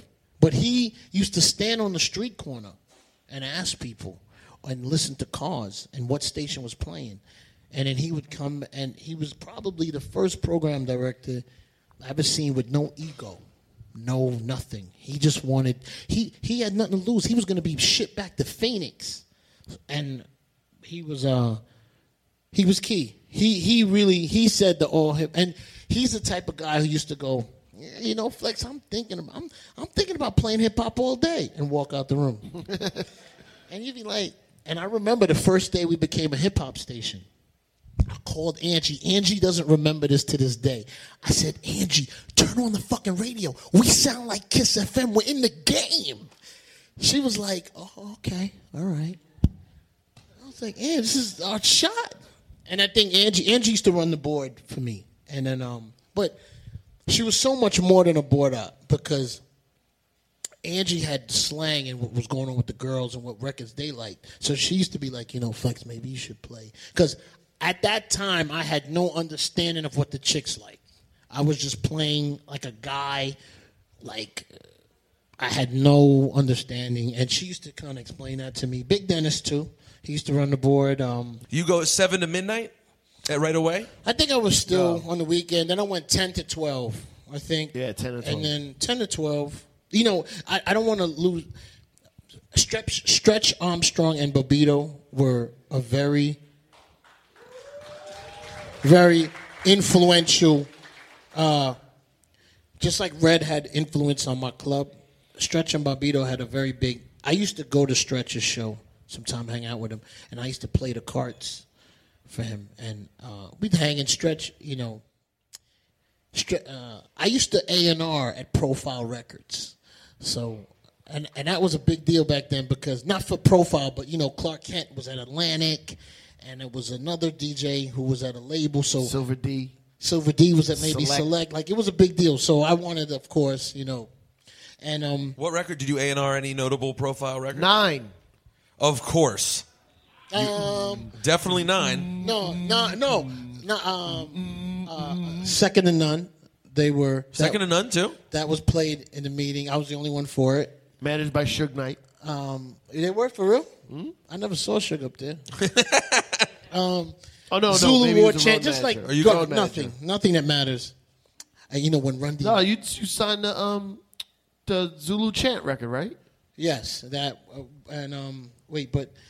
but got to Profile. We were talking about what records you did at Profile. No, we're talking about we're still at playing the cards as Stretch. Stretch and Bobbito. The reason why I even had freestyles, on my show, nobody was freestyling on the major radio stations. Mr. Magic used to do it in the 80s here and there, but Stretch and Bobbito used to have these 2-hour freestyles. I mean, the Big L, Jay-Z, bro. And just for the record, when that happened, that freestyle wasn't shit. It was after when those two guys came into what they became to be. But I love Stretch's selection. I love Bobbito's relaxed, vibe, and that was a big influence on me going to Hot 97. And me and Stretch had an argument once. It wasn't even an argument. I just listened. I mean, he was right. I got way back when, and DJ Enough was also one of these DJs. I was a downtown underground DJ, always playing B-sides, and that's what got me my name. And Stretch was that as well. So Stretch was God to guys like me. Like that he was doing him on that radio show. So once I started playing A-sides on that Hot 97, I remember Stretch calling me on the phone one day. He says, "Yo, motherfucker, you up there playing A-sides?" Yo, that's such a crazy thing to say. I know, right? He said, you playing A-sides? Man, you don't play the B-sides no more. You ain't, like, he just disowned me from underground radio. Like, I was no longer. Oh, you playing Scenario, you're supposed to play Butter. But I used to play, do you remember Martin Moore? Yes. I used to play as a different name on that show. Oh, yeah, I know this. I don't remember what it was. It was on whose show was this? On NYU, Martin Moore. And this is when I was on Hot 97. So you used a fake name so you wouldn't get in trouble. I know the name. I still wanted to understand. I still want to keep I needed to still be around that music and bring it to Hot 97. So I told Martin Moore, I want to play, but don't say it's me, and I'm gonna play every week. So what was your name on there? I can't tell you. Oh my God! Now you remember it? I can't tell you. So you can. Why can't you? But one time Q-Tip came up, and he went. I said, "Nah, I'm." It was like the Masked Soldier or something. It was something Rebel. nuts. Was it a biscuit of a name? It was tough. It was. It was. People had to know it was you. You have a very distinctive cut style. I switched it up. I switched up what I was playing, and it was. I needed it. It kept me fresh. The irony is in that whole story is that, a lot of people. We asked Bobbito about this. Is part of the breakup of Stretch and Bob is that Stretch started playing more commercial shit, and Bob still wanted to. So eventually, it's not commercial though. Well, Stretch no, was playing more street shit versus and Bob was backpack. playing, backpack shit. Yeah, it wasn't commercial. It was more street. Stretch went that tragedy, fucking Doug Nori route. Right. And then Bob not went exactly commercial, I suppose. Fondulum, Cool Keith, weird shit. MF Doom. Yeah. So when did fucking weird? It's weird. At what point did it become a thing? Like I remember by the time I was recording you in '94, Friday Night Street Jam, like I mentioned earlier, it was already a thing. Like it was something that was people were talking about. Yeah, like you're. But you know what? To be honest, the radio was just an offspring. I mean, it was really. That Black Moon, that Wu-Tang, it was really, the vibe of the city, and I'm trying to remember, Wu-Tang probably doesn't get the credit, and sometimes Bad Boy gets it, but it was, I remember the song, the song Protect Your Neck was probably out from 1990. And it was on this orange label. Yeah, I have that. The original Wu-Tang Records one, right? Yeah, and I don't want to take anything away. Capri really played it first, like a couple weeks before they fired him on BLS. He didn't get a chance to break it, but and then it died, went away. And then it was laying there, and RZA, man, I'm remembering shit. Mm-hmm. Welcome to One Up. RZA and the Genius. Wait, RZA his name was Rakim, and he had a song called "I Love You, Rakim." Ooh, we love you, Rakim. Yes. Ooh, we love you, Rakim. And Genius was called something else. He was Genius. He was Genius. Genius. He was the Genius, just the Genius. It was before GZA. Yeah. Okay, so they Pass used to the bone. They used to come to the Red Zone. And I love RZA, but he always used to smell like oils, like. That's right. Of course he did. He's the RZA. Anytime he came in Peace, dog. He used to come in the booth, but I'm sorry. And I don't think you have to be. That's it. So and then Rakim, but I had respect for him because he was on Tommy Boy. He had a record that did a little something, and he said to me, "I'm working on this Wu-Tang," but I was like. I didn't, I was trying to make my own name. Him like how you supposed to treat people. No, but I was a biscuit. I was a super. Like, get out of here. I was a super biscuit as well.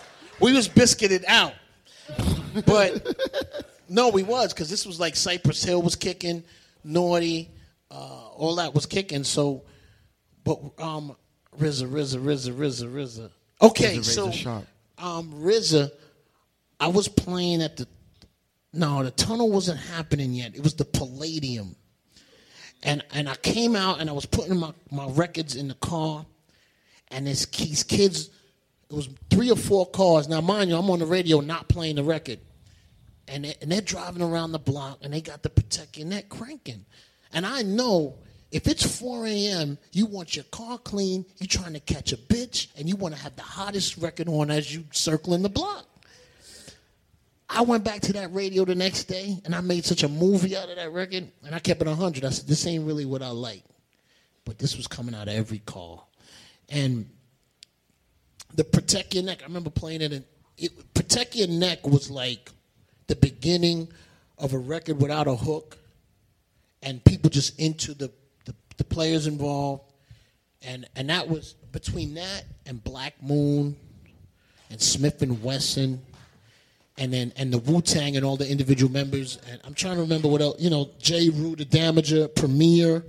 Like, they were making the records that were making Hot 97 exciting. And the difference was Kiss didn't play records during the day.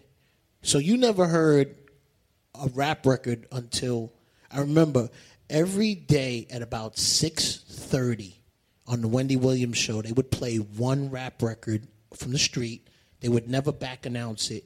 I would wait there all day to hear So What You're Saying, Big Payback, Scenario, or whatever was cracking. And then they just flew over it. It never made it to the countdown. But that's what the market was. So when the record started playing all day, Nervous Records and Payday and all these places start to pop up. And then they start to play the music. So we were just there. Like all we did, and then those records were selling. Hot 97 at the time was 1/3 Hispanic, 1/3 white, 1/3 black. So you had a new audience that was hearing the music and appreciating and catching up with past. So now, Dougie Fresh and KRS-One and a few artists, even down with the King, Run DMC, made the transition into the next move. So it was really the artists. Like Wu-Tang was like, the swag. I remember one time they came on the show, and they came late when I was on late, and Raekwon was shadowboxing near the reel. So he had his hoodie on, and he's shadowboxing. I'm like, what is he doing? And RZA, and then, they're smoking in there, everything. And he brought Cream on a cassette. And for some reason, the cassette broke. And when I used to play it back then, the second verse used to cut off. Just crazy. I like that you still played it in spite of the fact that it would cut off at the second verse. But it was the only new Wu-Tang record, to have. That was a big deal. And to have them on the show. And I remember them being the culture, even though they were from, but it was great that they was from Staten Island because it was a new, it was just a new place. And that was good and it was great. The Wu kind of, it's a good way to, great moment. And I think when you started to get to, some of the other artists that they were putting out that weren't Wu members, it became a little watered down. What? You don't fuck with Killer Army? No, it's tough. Shaheen the Rugged Chop? Oh, I like it. No, but I'm just saying, like it was great, but it wasn't the same impact as it was the first 4 albums they put out. Correct. Ghost Ray, Meth, Dirty. And there was Jizza. a white girl that gave me some because she said I looked like the dude from Kill Army. Well, then take it. Wake the fuck up. Yeah, Or some get woke the fuck Pacino up. was some Pacino Yeah. or something. Yeah, she let me smash because she said you look like the guy from Kill Army. Yo, So- what did that bitch look like? Oh, That's she's the bad. No. Bad white chick lived right around the corner from Chelsea Diner. Imagine what you would have gotten if you looked like Killer Priest. You would have.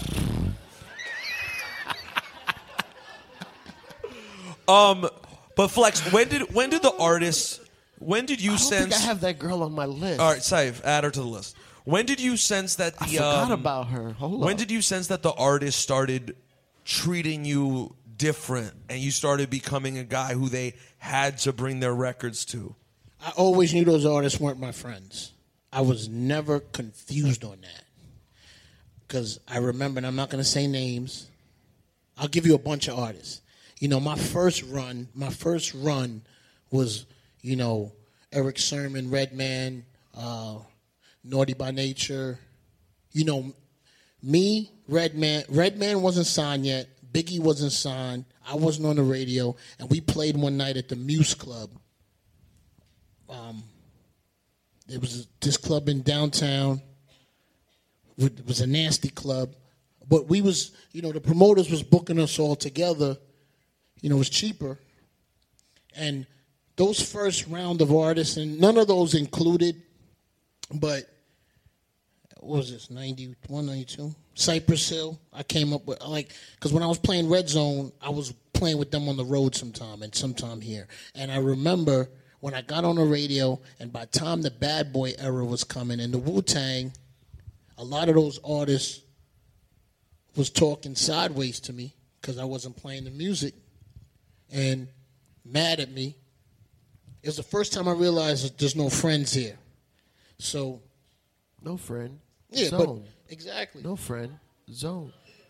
So these are I mean, a lot of those artists I named, you know, when they started getting to their third and fourth album, you know, it weren't the best albums. And, you know, Bad Boy, people used to always think Bad Boy was paying me. But that Bad Boy era, and I'm going to tell you this, I lived through every fucking era in this city, from Sugar Hill Gang to fucking Kendrick Lamar.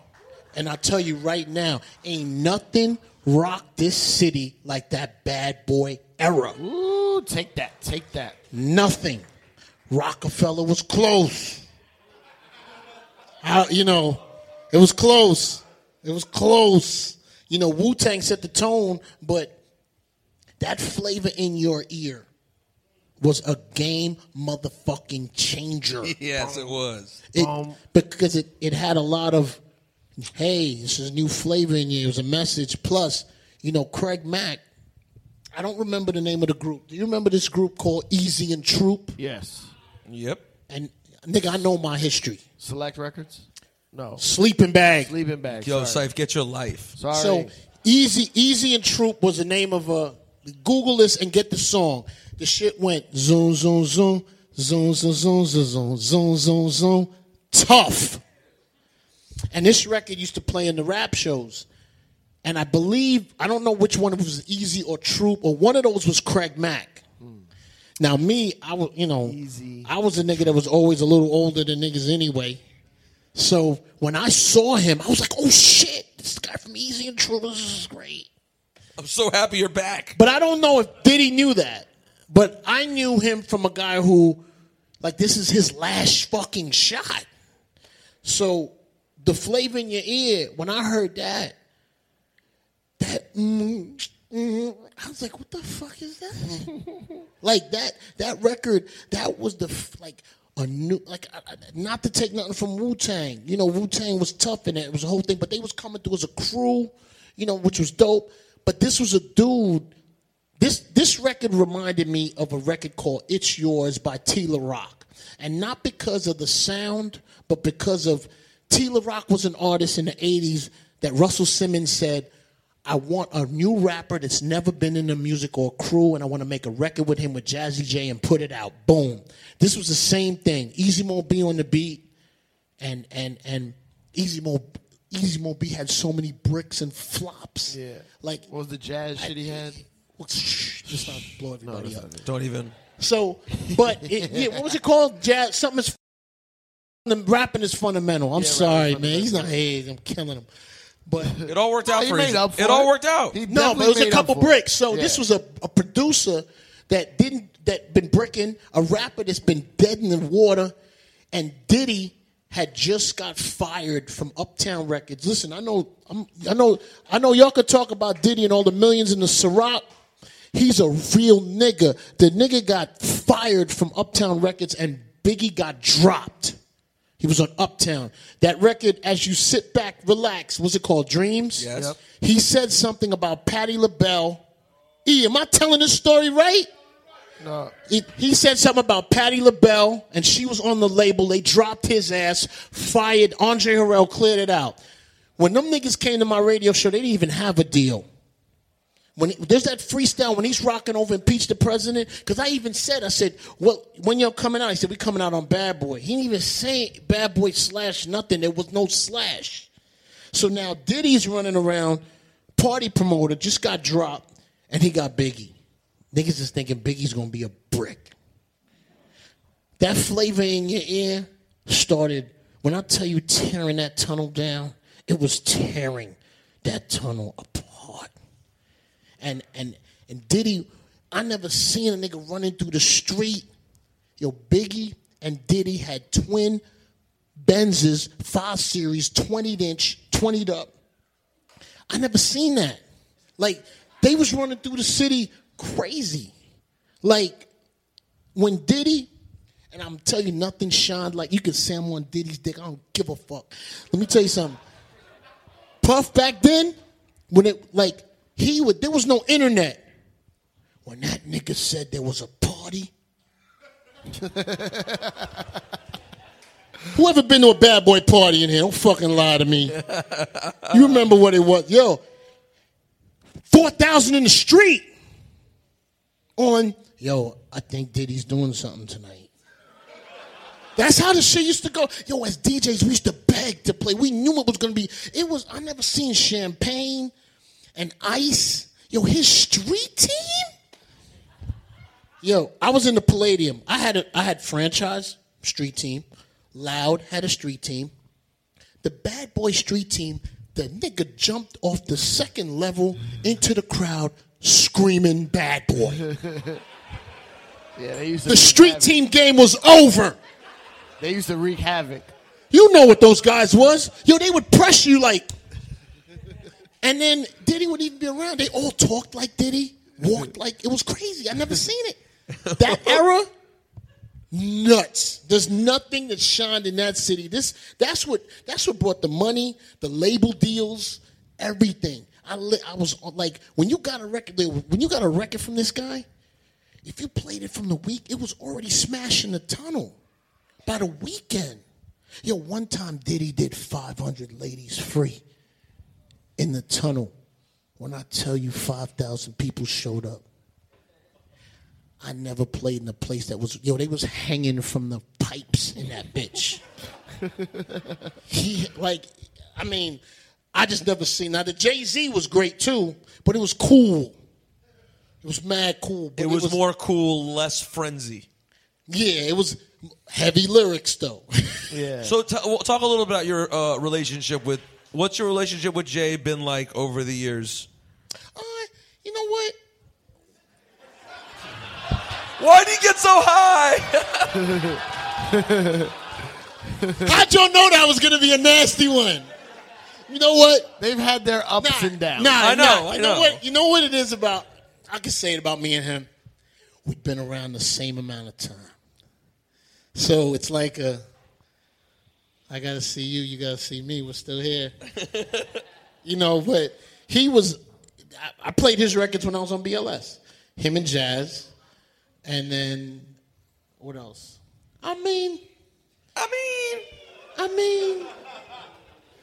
he's cocky. I'm cocky too, so, we kind of like. So you have times when you bump heads. You know what? I don't know if it's bump heads or, I'm the type, I'll talk to him about something, we'll want to do something. If he takes a little time to get back to me, I go, all right, when he wants him, I'm going to take a long time to get back to him. And we always remember who did something last. I don't know why. Like, he'll say something to me sometime that reminds me, like, yeah, remember, like, when you said, well, no, when I A&R'd Flex. Cypher Sounds name drop coming up in 3. Tunnel album? Jay-Z told me never to name drop. See? When I A&R'd Flex's Tunnel? second album. Volume 2? I don't remember, but whatever. We used to do everything. So many of us don't remember which Flex albums we there was A&R'd. a few. There was a fucking few. I was a slave back then, remember? So went to D&D Studios, and he told Jay, I would go to the studio while he was still on the radio, and the artist would come and be like, here, Flex said pick from these 3 beats and write to it, and then he'll be here after midnight and whatever. So Jay walked in with Dame. Jay walked in and goes, where Flex at? So I was like, oh, he's still on the radio. He said to pick one of these beats. He's like, I ain't fucking picking one of these beats. And walked out. Just fucking left. Everybody else did that. Pun, Joe, everybody else did Volume 2. And Jay just fucking left. I was like, that guy's an asshole. No, Volume 2. Volume 2. Did it eventually get done or no? It got done. But then he had to be there. But I make sure I missed a couple sessions. It's just what it is. You know what? I get it. He's cocky. Yeah, you guys are similar. But yes, I ain't gonna lie. I think that's what it is. It's similar. But I respect him a lot, and I respect his grind. And his back was against the wall because once again, that bad boy, that bad boy was shining bright. And for him to be able, I make jokes about Dame Dash. Oh, yeah? I do. But sometimes you say even not jokes. Dame Dash figured out something. Dame Dash figured out how to sell records in the bad boy era, which makes him a genius. Because that was hard, very hard at the time. And I don't know what their personal, look, people always, Nobody stays together for 20 years and they're friends. I don't give a fuck who it is that something happened. Me and Syfe hated each other after like 3 weeks. That's why it works so well. Right. So whatever that might be, but Dame Dash was a very, Dame Dash used to walk by me in the club and everything. He used to say, yo, man, you fucking up. I'd be like, what? JC, you sleeping? And I'd be like, what do you mean? Nah, you just sleeping, babe. Like he was, a very. It was a different tag team. It was a cooler, but they put out good records too. And you guys also had some huge moments together. I mean, he gave you their monumental freestyles that he did with you, records you did together, records you supported, of course. There are a couple things before we wrap up. We got to get done sort of soon. That I'll be remiss. Do you have the Letterman? Play this. What's the origin of this? I saw this live. You did? Funk Master Flex Night. That's when the real fun begins. Funk Master Flex Night. Yeah. Hard to get a ticket. Hard to get a ticket. Hard to get a ticket for Funk Master Flex Night. Funk Master Flex. Funk Master. I used to Flex. always hear that and be like, when did David Letterman talk about Funk Master Flex? Like, how did this happen? What's the story behind the drop? I think Rosie Perez was and when Rosie mentioned your name, you're hot. She was scorching. Yeah. White man can't jump. This is... Yes, and I think he was really making fun of me, though. Right, it's sarcastic, right? Yeah, I think she said, oh, I'm going to go to the Palladium on Funk Master She was Flex telling Night. a story And, of... and for some reason, I don't know why I don't talk about the Palladium, because I love the Tunnel and Latin Quarter so much, but I guess the Palladium was, to some people, meant something. But what did she do? She was on Letterman. Yeah, she was on Letterman. She said it, and he said, "Yeah, I'm sure it's hard to get a ticket to that." Yeah, and I don't remember. I was just on Hot 97, and we took it, and I forgot the guy, one of the producers. He produced it and flipped it, made it sound like it's bigging you up, but really it's sarcastic. I had a Howard Stern one. I don't know. Yeah. I had a Howard Stern. I remember that one too. He was snapping on me one night. He just did it to me last week, Syfe. Did I tell you that? Did? I talked about something on my wrestling podcast, and someone gave him the clip of the wrestling podcast, which is called Cheap Heat. And he played like a 1.5-minute clip, and I was eulogizing Eric the actor. And he goes... Oh, he died? Yeah. Yo, Syfe. No, I haven't been listening, but I saw on my screen it said, remembering Eric. Yeah. They weren't talking about it. So when he played the clip afterwards, he was like, wow, that was a really nice eulogy. I hope in my life I get to be eulogized on Cheap Heat. Like, he did the same sarcastic shit that you could still make a shout out. Flex, why the bomb? How did the bomb come to be? People will kill me if we don't ask about it.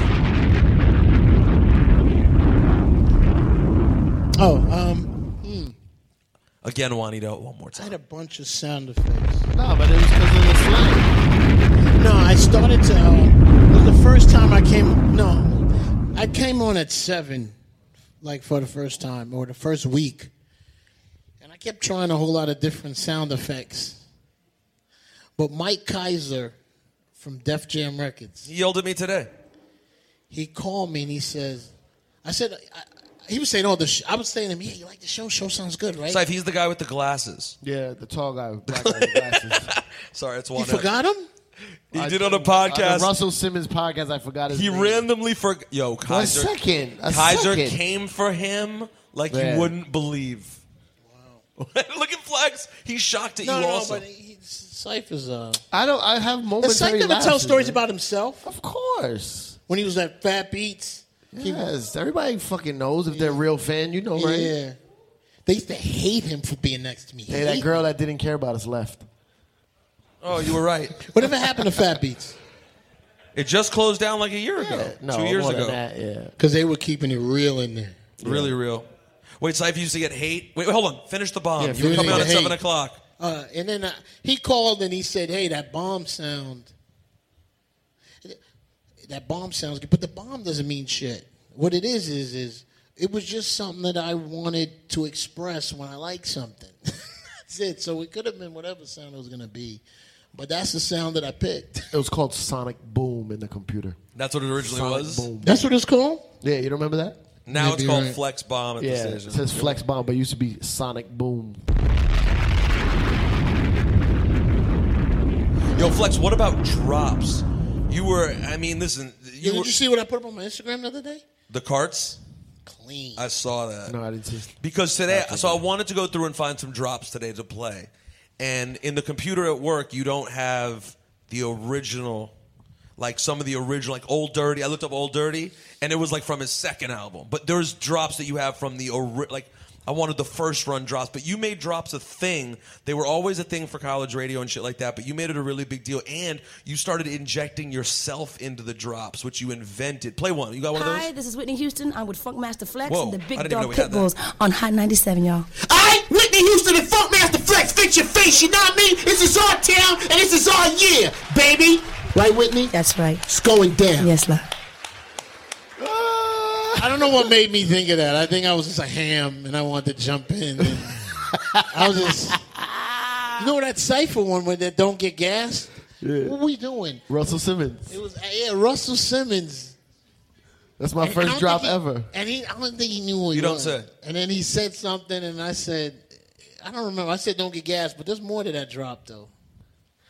I don't remember. You don't have the Cypher Don't Get Gas drop? Oh, this is Russell Simmons chilling with Cypher Sounds. Cypher Don't Get Gas. You were just No, excited. that was it. Then you just laughed. If it was. That was it. But I used to play Russell. That was the only drop I had. So I would play. This is Russell Simmons chilling with Cypher Sounds. Don't get. And then I just sorry, Russ. I just Now you sliced cut it your part. out. Yeah. I used to steal, Flex, everything you said. Like how you just said the things you took from the guys. When I was 18 years old doing college radio, I mean barbecue and boogaloo, 96 got no to. drinks. Anything you fucking said just became my vernacular. But Syph told me that 96 no drinks kind of blew up in your face. No, that wasn't good. The girls started to get mad at me, and the guy. But I stole that from somebody. Yeah. Brooklyn Mike. Brooklyn Mike. He was a comedian. Brooklyn Mike Yeah. said 96? He was up there one day with us, and he said no. He said it's slow, no drinks in '96. I said, I'm a thief. Yeah. No, but let me be honest with you, New York. Yeah. No one can last as long as I live without being a thief. You have to be. I've have seen to be a Flex thief. steal Oh, some good shit. but I tell people, don't I tell them? You're doing it right now. His Flex's theory or philosophy rather is if he steals something and then half jokingly tells you that he's stealing it, then it's all good. So he's like, how would he use that? Off and running. And that's it. It's his. I told him. I think the most memorable moment I have for a record that you broke, at least you broke to me, you probably took it from Syph, I don't know. East Flatbush Project, Tried No. by 12. That wasn't me. Where'd you get that one from? Do you Salam remember or the Cap? record? You know How'd the it go? record? Just tell me how it went. Come on, What? Flex. No, you're joking. Oh, he doesn't know titles. Yeah. Oh, no. sorry. doesn't know Sorry. titles. You want me to do it? No, can I just, like when I used to open up for Flex, I he'd hate be like, this give me this story. record. I'd hum it. Give me this record. What record? You know what that came from? It's years of, I always had white labels with no writing because, you get a record first. So I don't know the correct Sing title. him Tried by It's about the Syph. Benjamins. Syph, if we were in the tunnel and he needed Tried by 12, what would he say to you? Boom, boom, boom, boom, boom, boom, boom. You know that one? Boom. Syph, he's a bastard. He tells all those stories. Nah, right? who gave you that record though? I didn't give you that record. Which one? That one. East Flatbush. You know what's really my you know what's my favorite record to break? To play. What's that Pharaoh March? Oh, I love that Simon story. Says. Simon Says. He told us that story recently on the podcast. What'd you say? He said that Busta Yes. gave it to you. I was supposed to give it to you. Listen. Busta stole my fucking Busta piece Rhymes of called me shit. at my office and said, I got a record that I have nothing to do with. Yeah. I just think it's dope. And he came to the office. Yeah, I didn't. I was at And work. he played it. I Piece was like, of fam, shit. I need this now. That was an incredible record to me. Oh, it was a moment. Do you have? You said you realized a lot of them. You didn't confuse yourself about friendships. Are there any artists out there that you would consider an actual friend? No. If I hung out with a rapper, he would yell at me. He's not your friend. Don't hang out By with the way, them. you would turn around and do the exact same thing when I got to the station. You're right. You know something? I know it's taking a long time. You know what? How would you decide who the friend is? How, like, invite him to your I don't know, brother's someone wedding? who would actually be at a wedding, yeah, or, you know, called you after your mom passed. Or Flex someone didn't even want to come to my wedding. He barely did. No, yeah, I did. I was there. He cruised barely.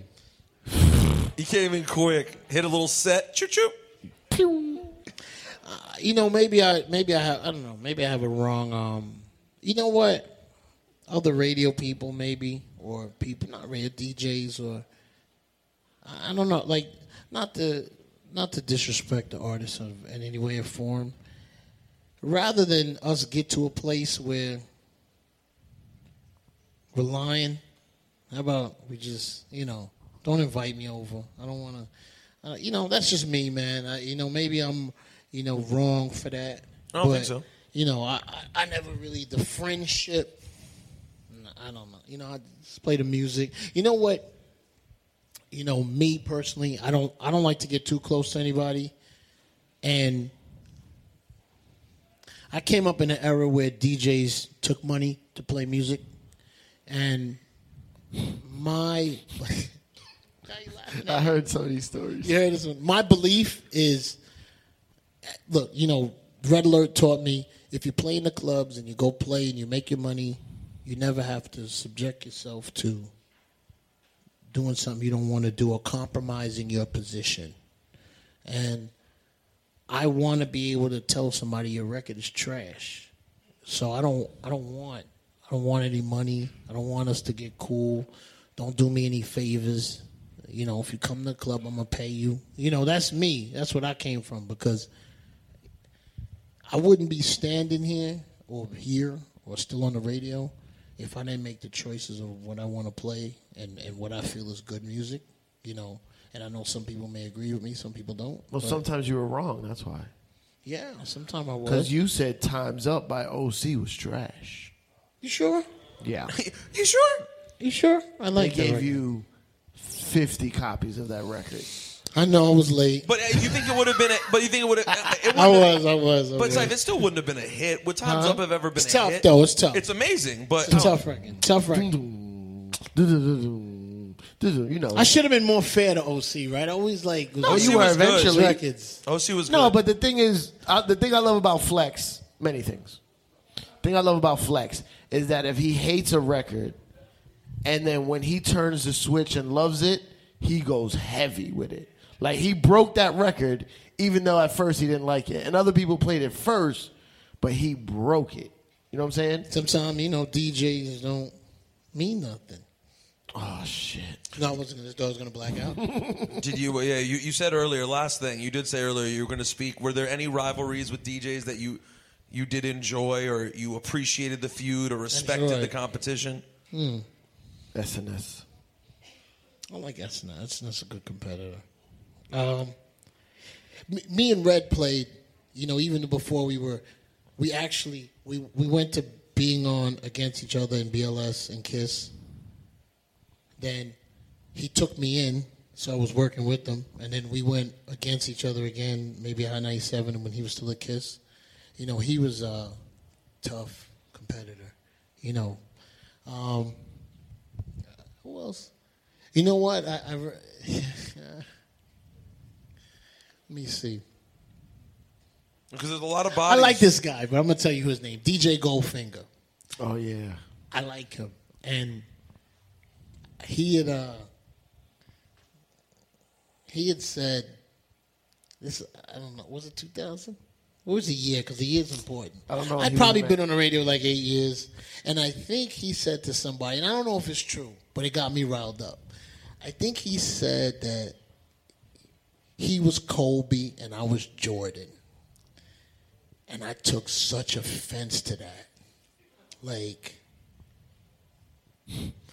And he was playing a club. Club Envy? He was going with me. Envy, yeah. He was playing a Club Envy. He had it off the meat rack. He's playing all the hot shit. His swag is dope. He has a great understanding of the music.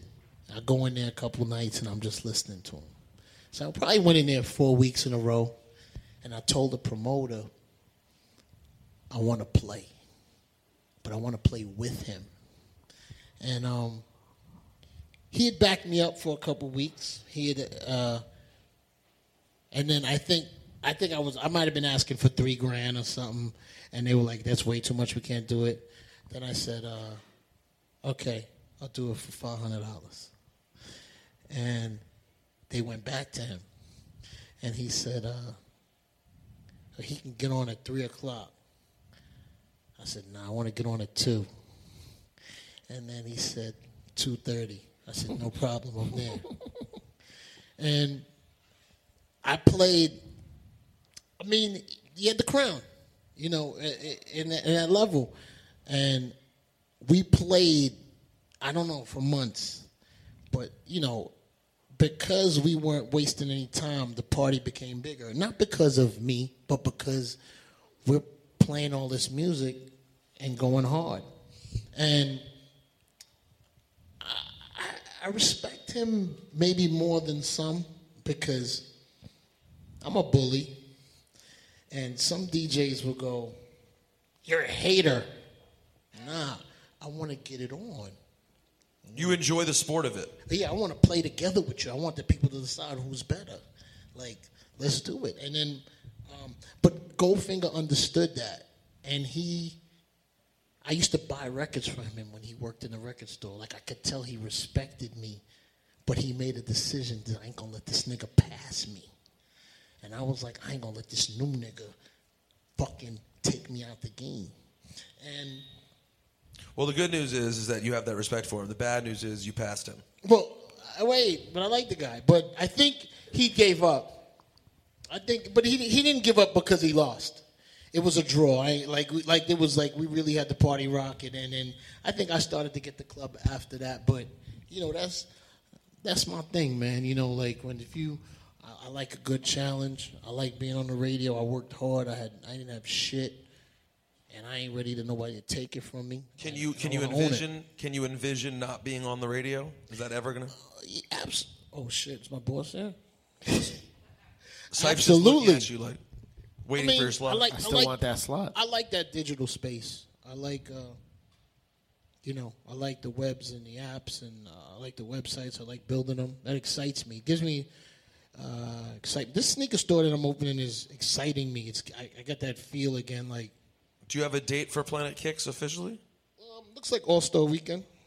All-Star Weekend? I thought it was going to be sooner than that. I was ready. Well, you know, it gets crazy out here. And you're going to sell some records in there too, right? Vinyl. I can tell you, I've already talked to Sugar Hill Records about doing some reissues. I talked to Profile Records. I talked to we're going to have some classic vinyl in there. We're going to have 70% sneakers, a lot of, streetwear, as well as, if anybody knows what rock and soul, was when we were a kid, this is it on steroids. Wow. That's what this is going to be. All right, well, Planet Kicks coming soon. So if you have anything to say, we got to wrap this thing up, man. We got, 30% of the way. I'm good. Nothing else to add? Oh, that was a letdown. Guys. Did you want something specific, or? No, not in particular. I want to thank Funkmaster Flex for doing this with us tonight in New York.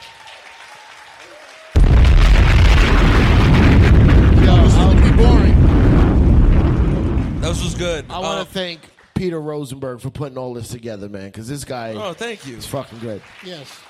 We were stressing on who to get for this. Well, it was so stupid. We were sitting there like, we should get blah, blah, blah, blah, blah, blah, blah, blah. We should. And then we remembered what happened with Angie. Yeah. We were going to do the Angie fucking Juan Epstein forever. We were shooting the TV show. We'll do it next week. She's here. Where's she going? Where's she going? We're doing next week. Then she fucking left. And then she fucking left. So then we were like, you know what? We're getting this Funk Flex shit in the can before he opens up some fucking store on, on the moon or something and disappears to a Bolivian, as Mike Tyson would say. So it's been Flex and I know each other through work. We don't know each other super duper well. when I first came up to the station, he really embraced me when I came up, and I sat in. Sorry. What? I was handling you a little bit. No. All right. Not in the beginning. No. Not right away. No, you were. No, he was. Never handled him. No, yeah, you did. He did? Yeah. What did he do? You were there. Oh, yeah. No, he never handled. I felt he was very welcome when I came up there. I know there have been times when I can tell if I'm not doing enough for Flex. Like, just like when he said that he wasn't doing enough to, like, earn his keep, I can tell if there are times that he thinks I'm not moving enough and, pushing for the brand and doing my part. But I do. I try. But I have to say, it is like my family knows. It's like one of the great honors of my life that I got to do this and be your coworker. This has been an incredible experience. So to get to have this sit-down interview, and for you, the real fans who wanted to hear this fucking history, it's an honor that y'all came out. So one more time for one of the greatest to ever do it. Thank you. Funkmaster Flex. Thank you, man.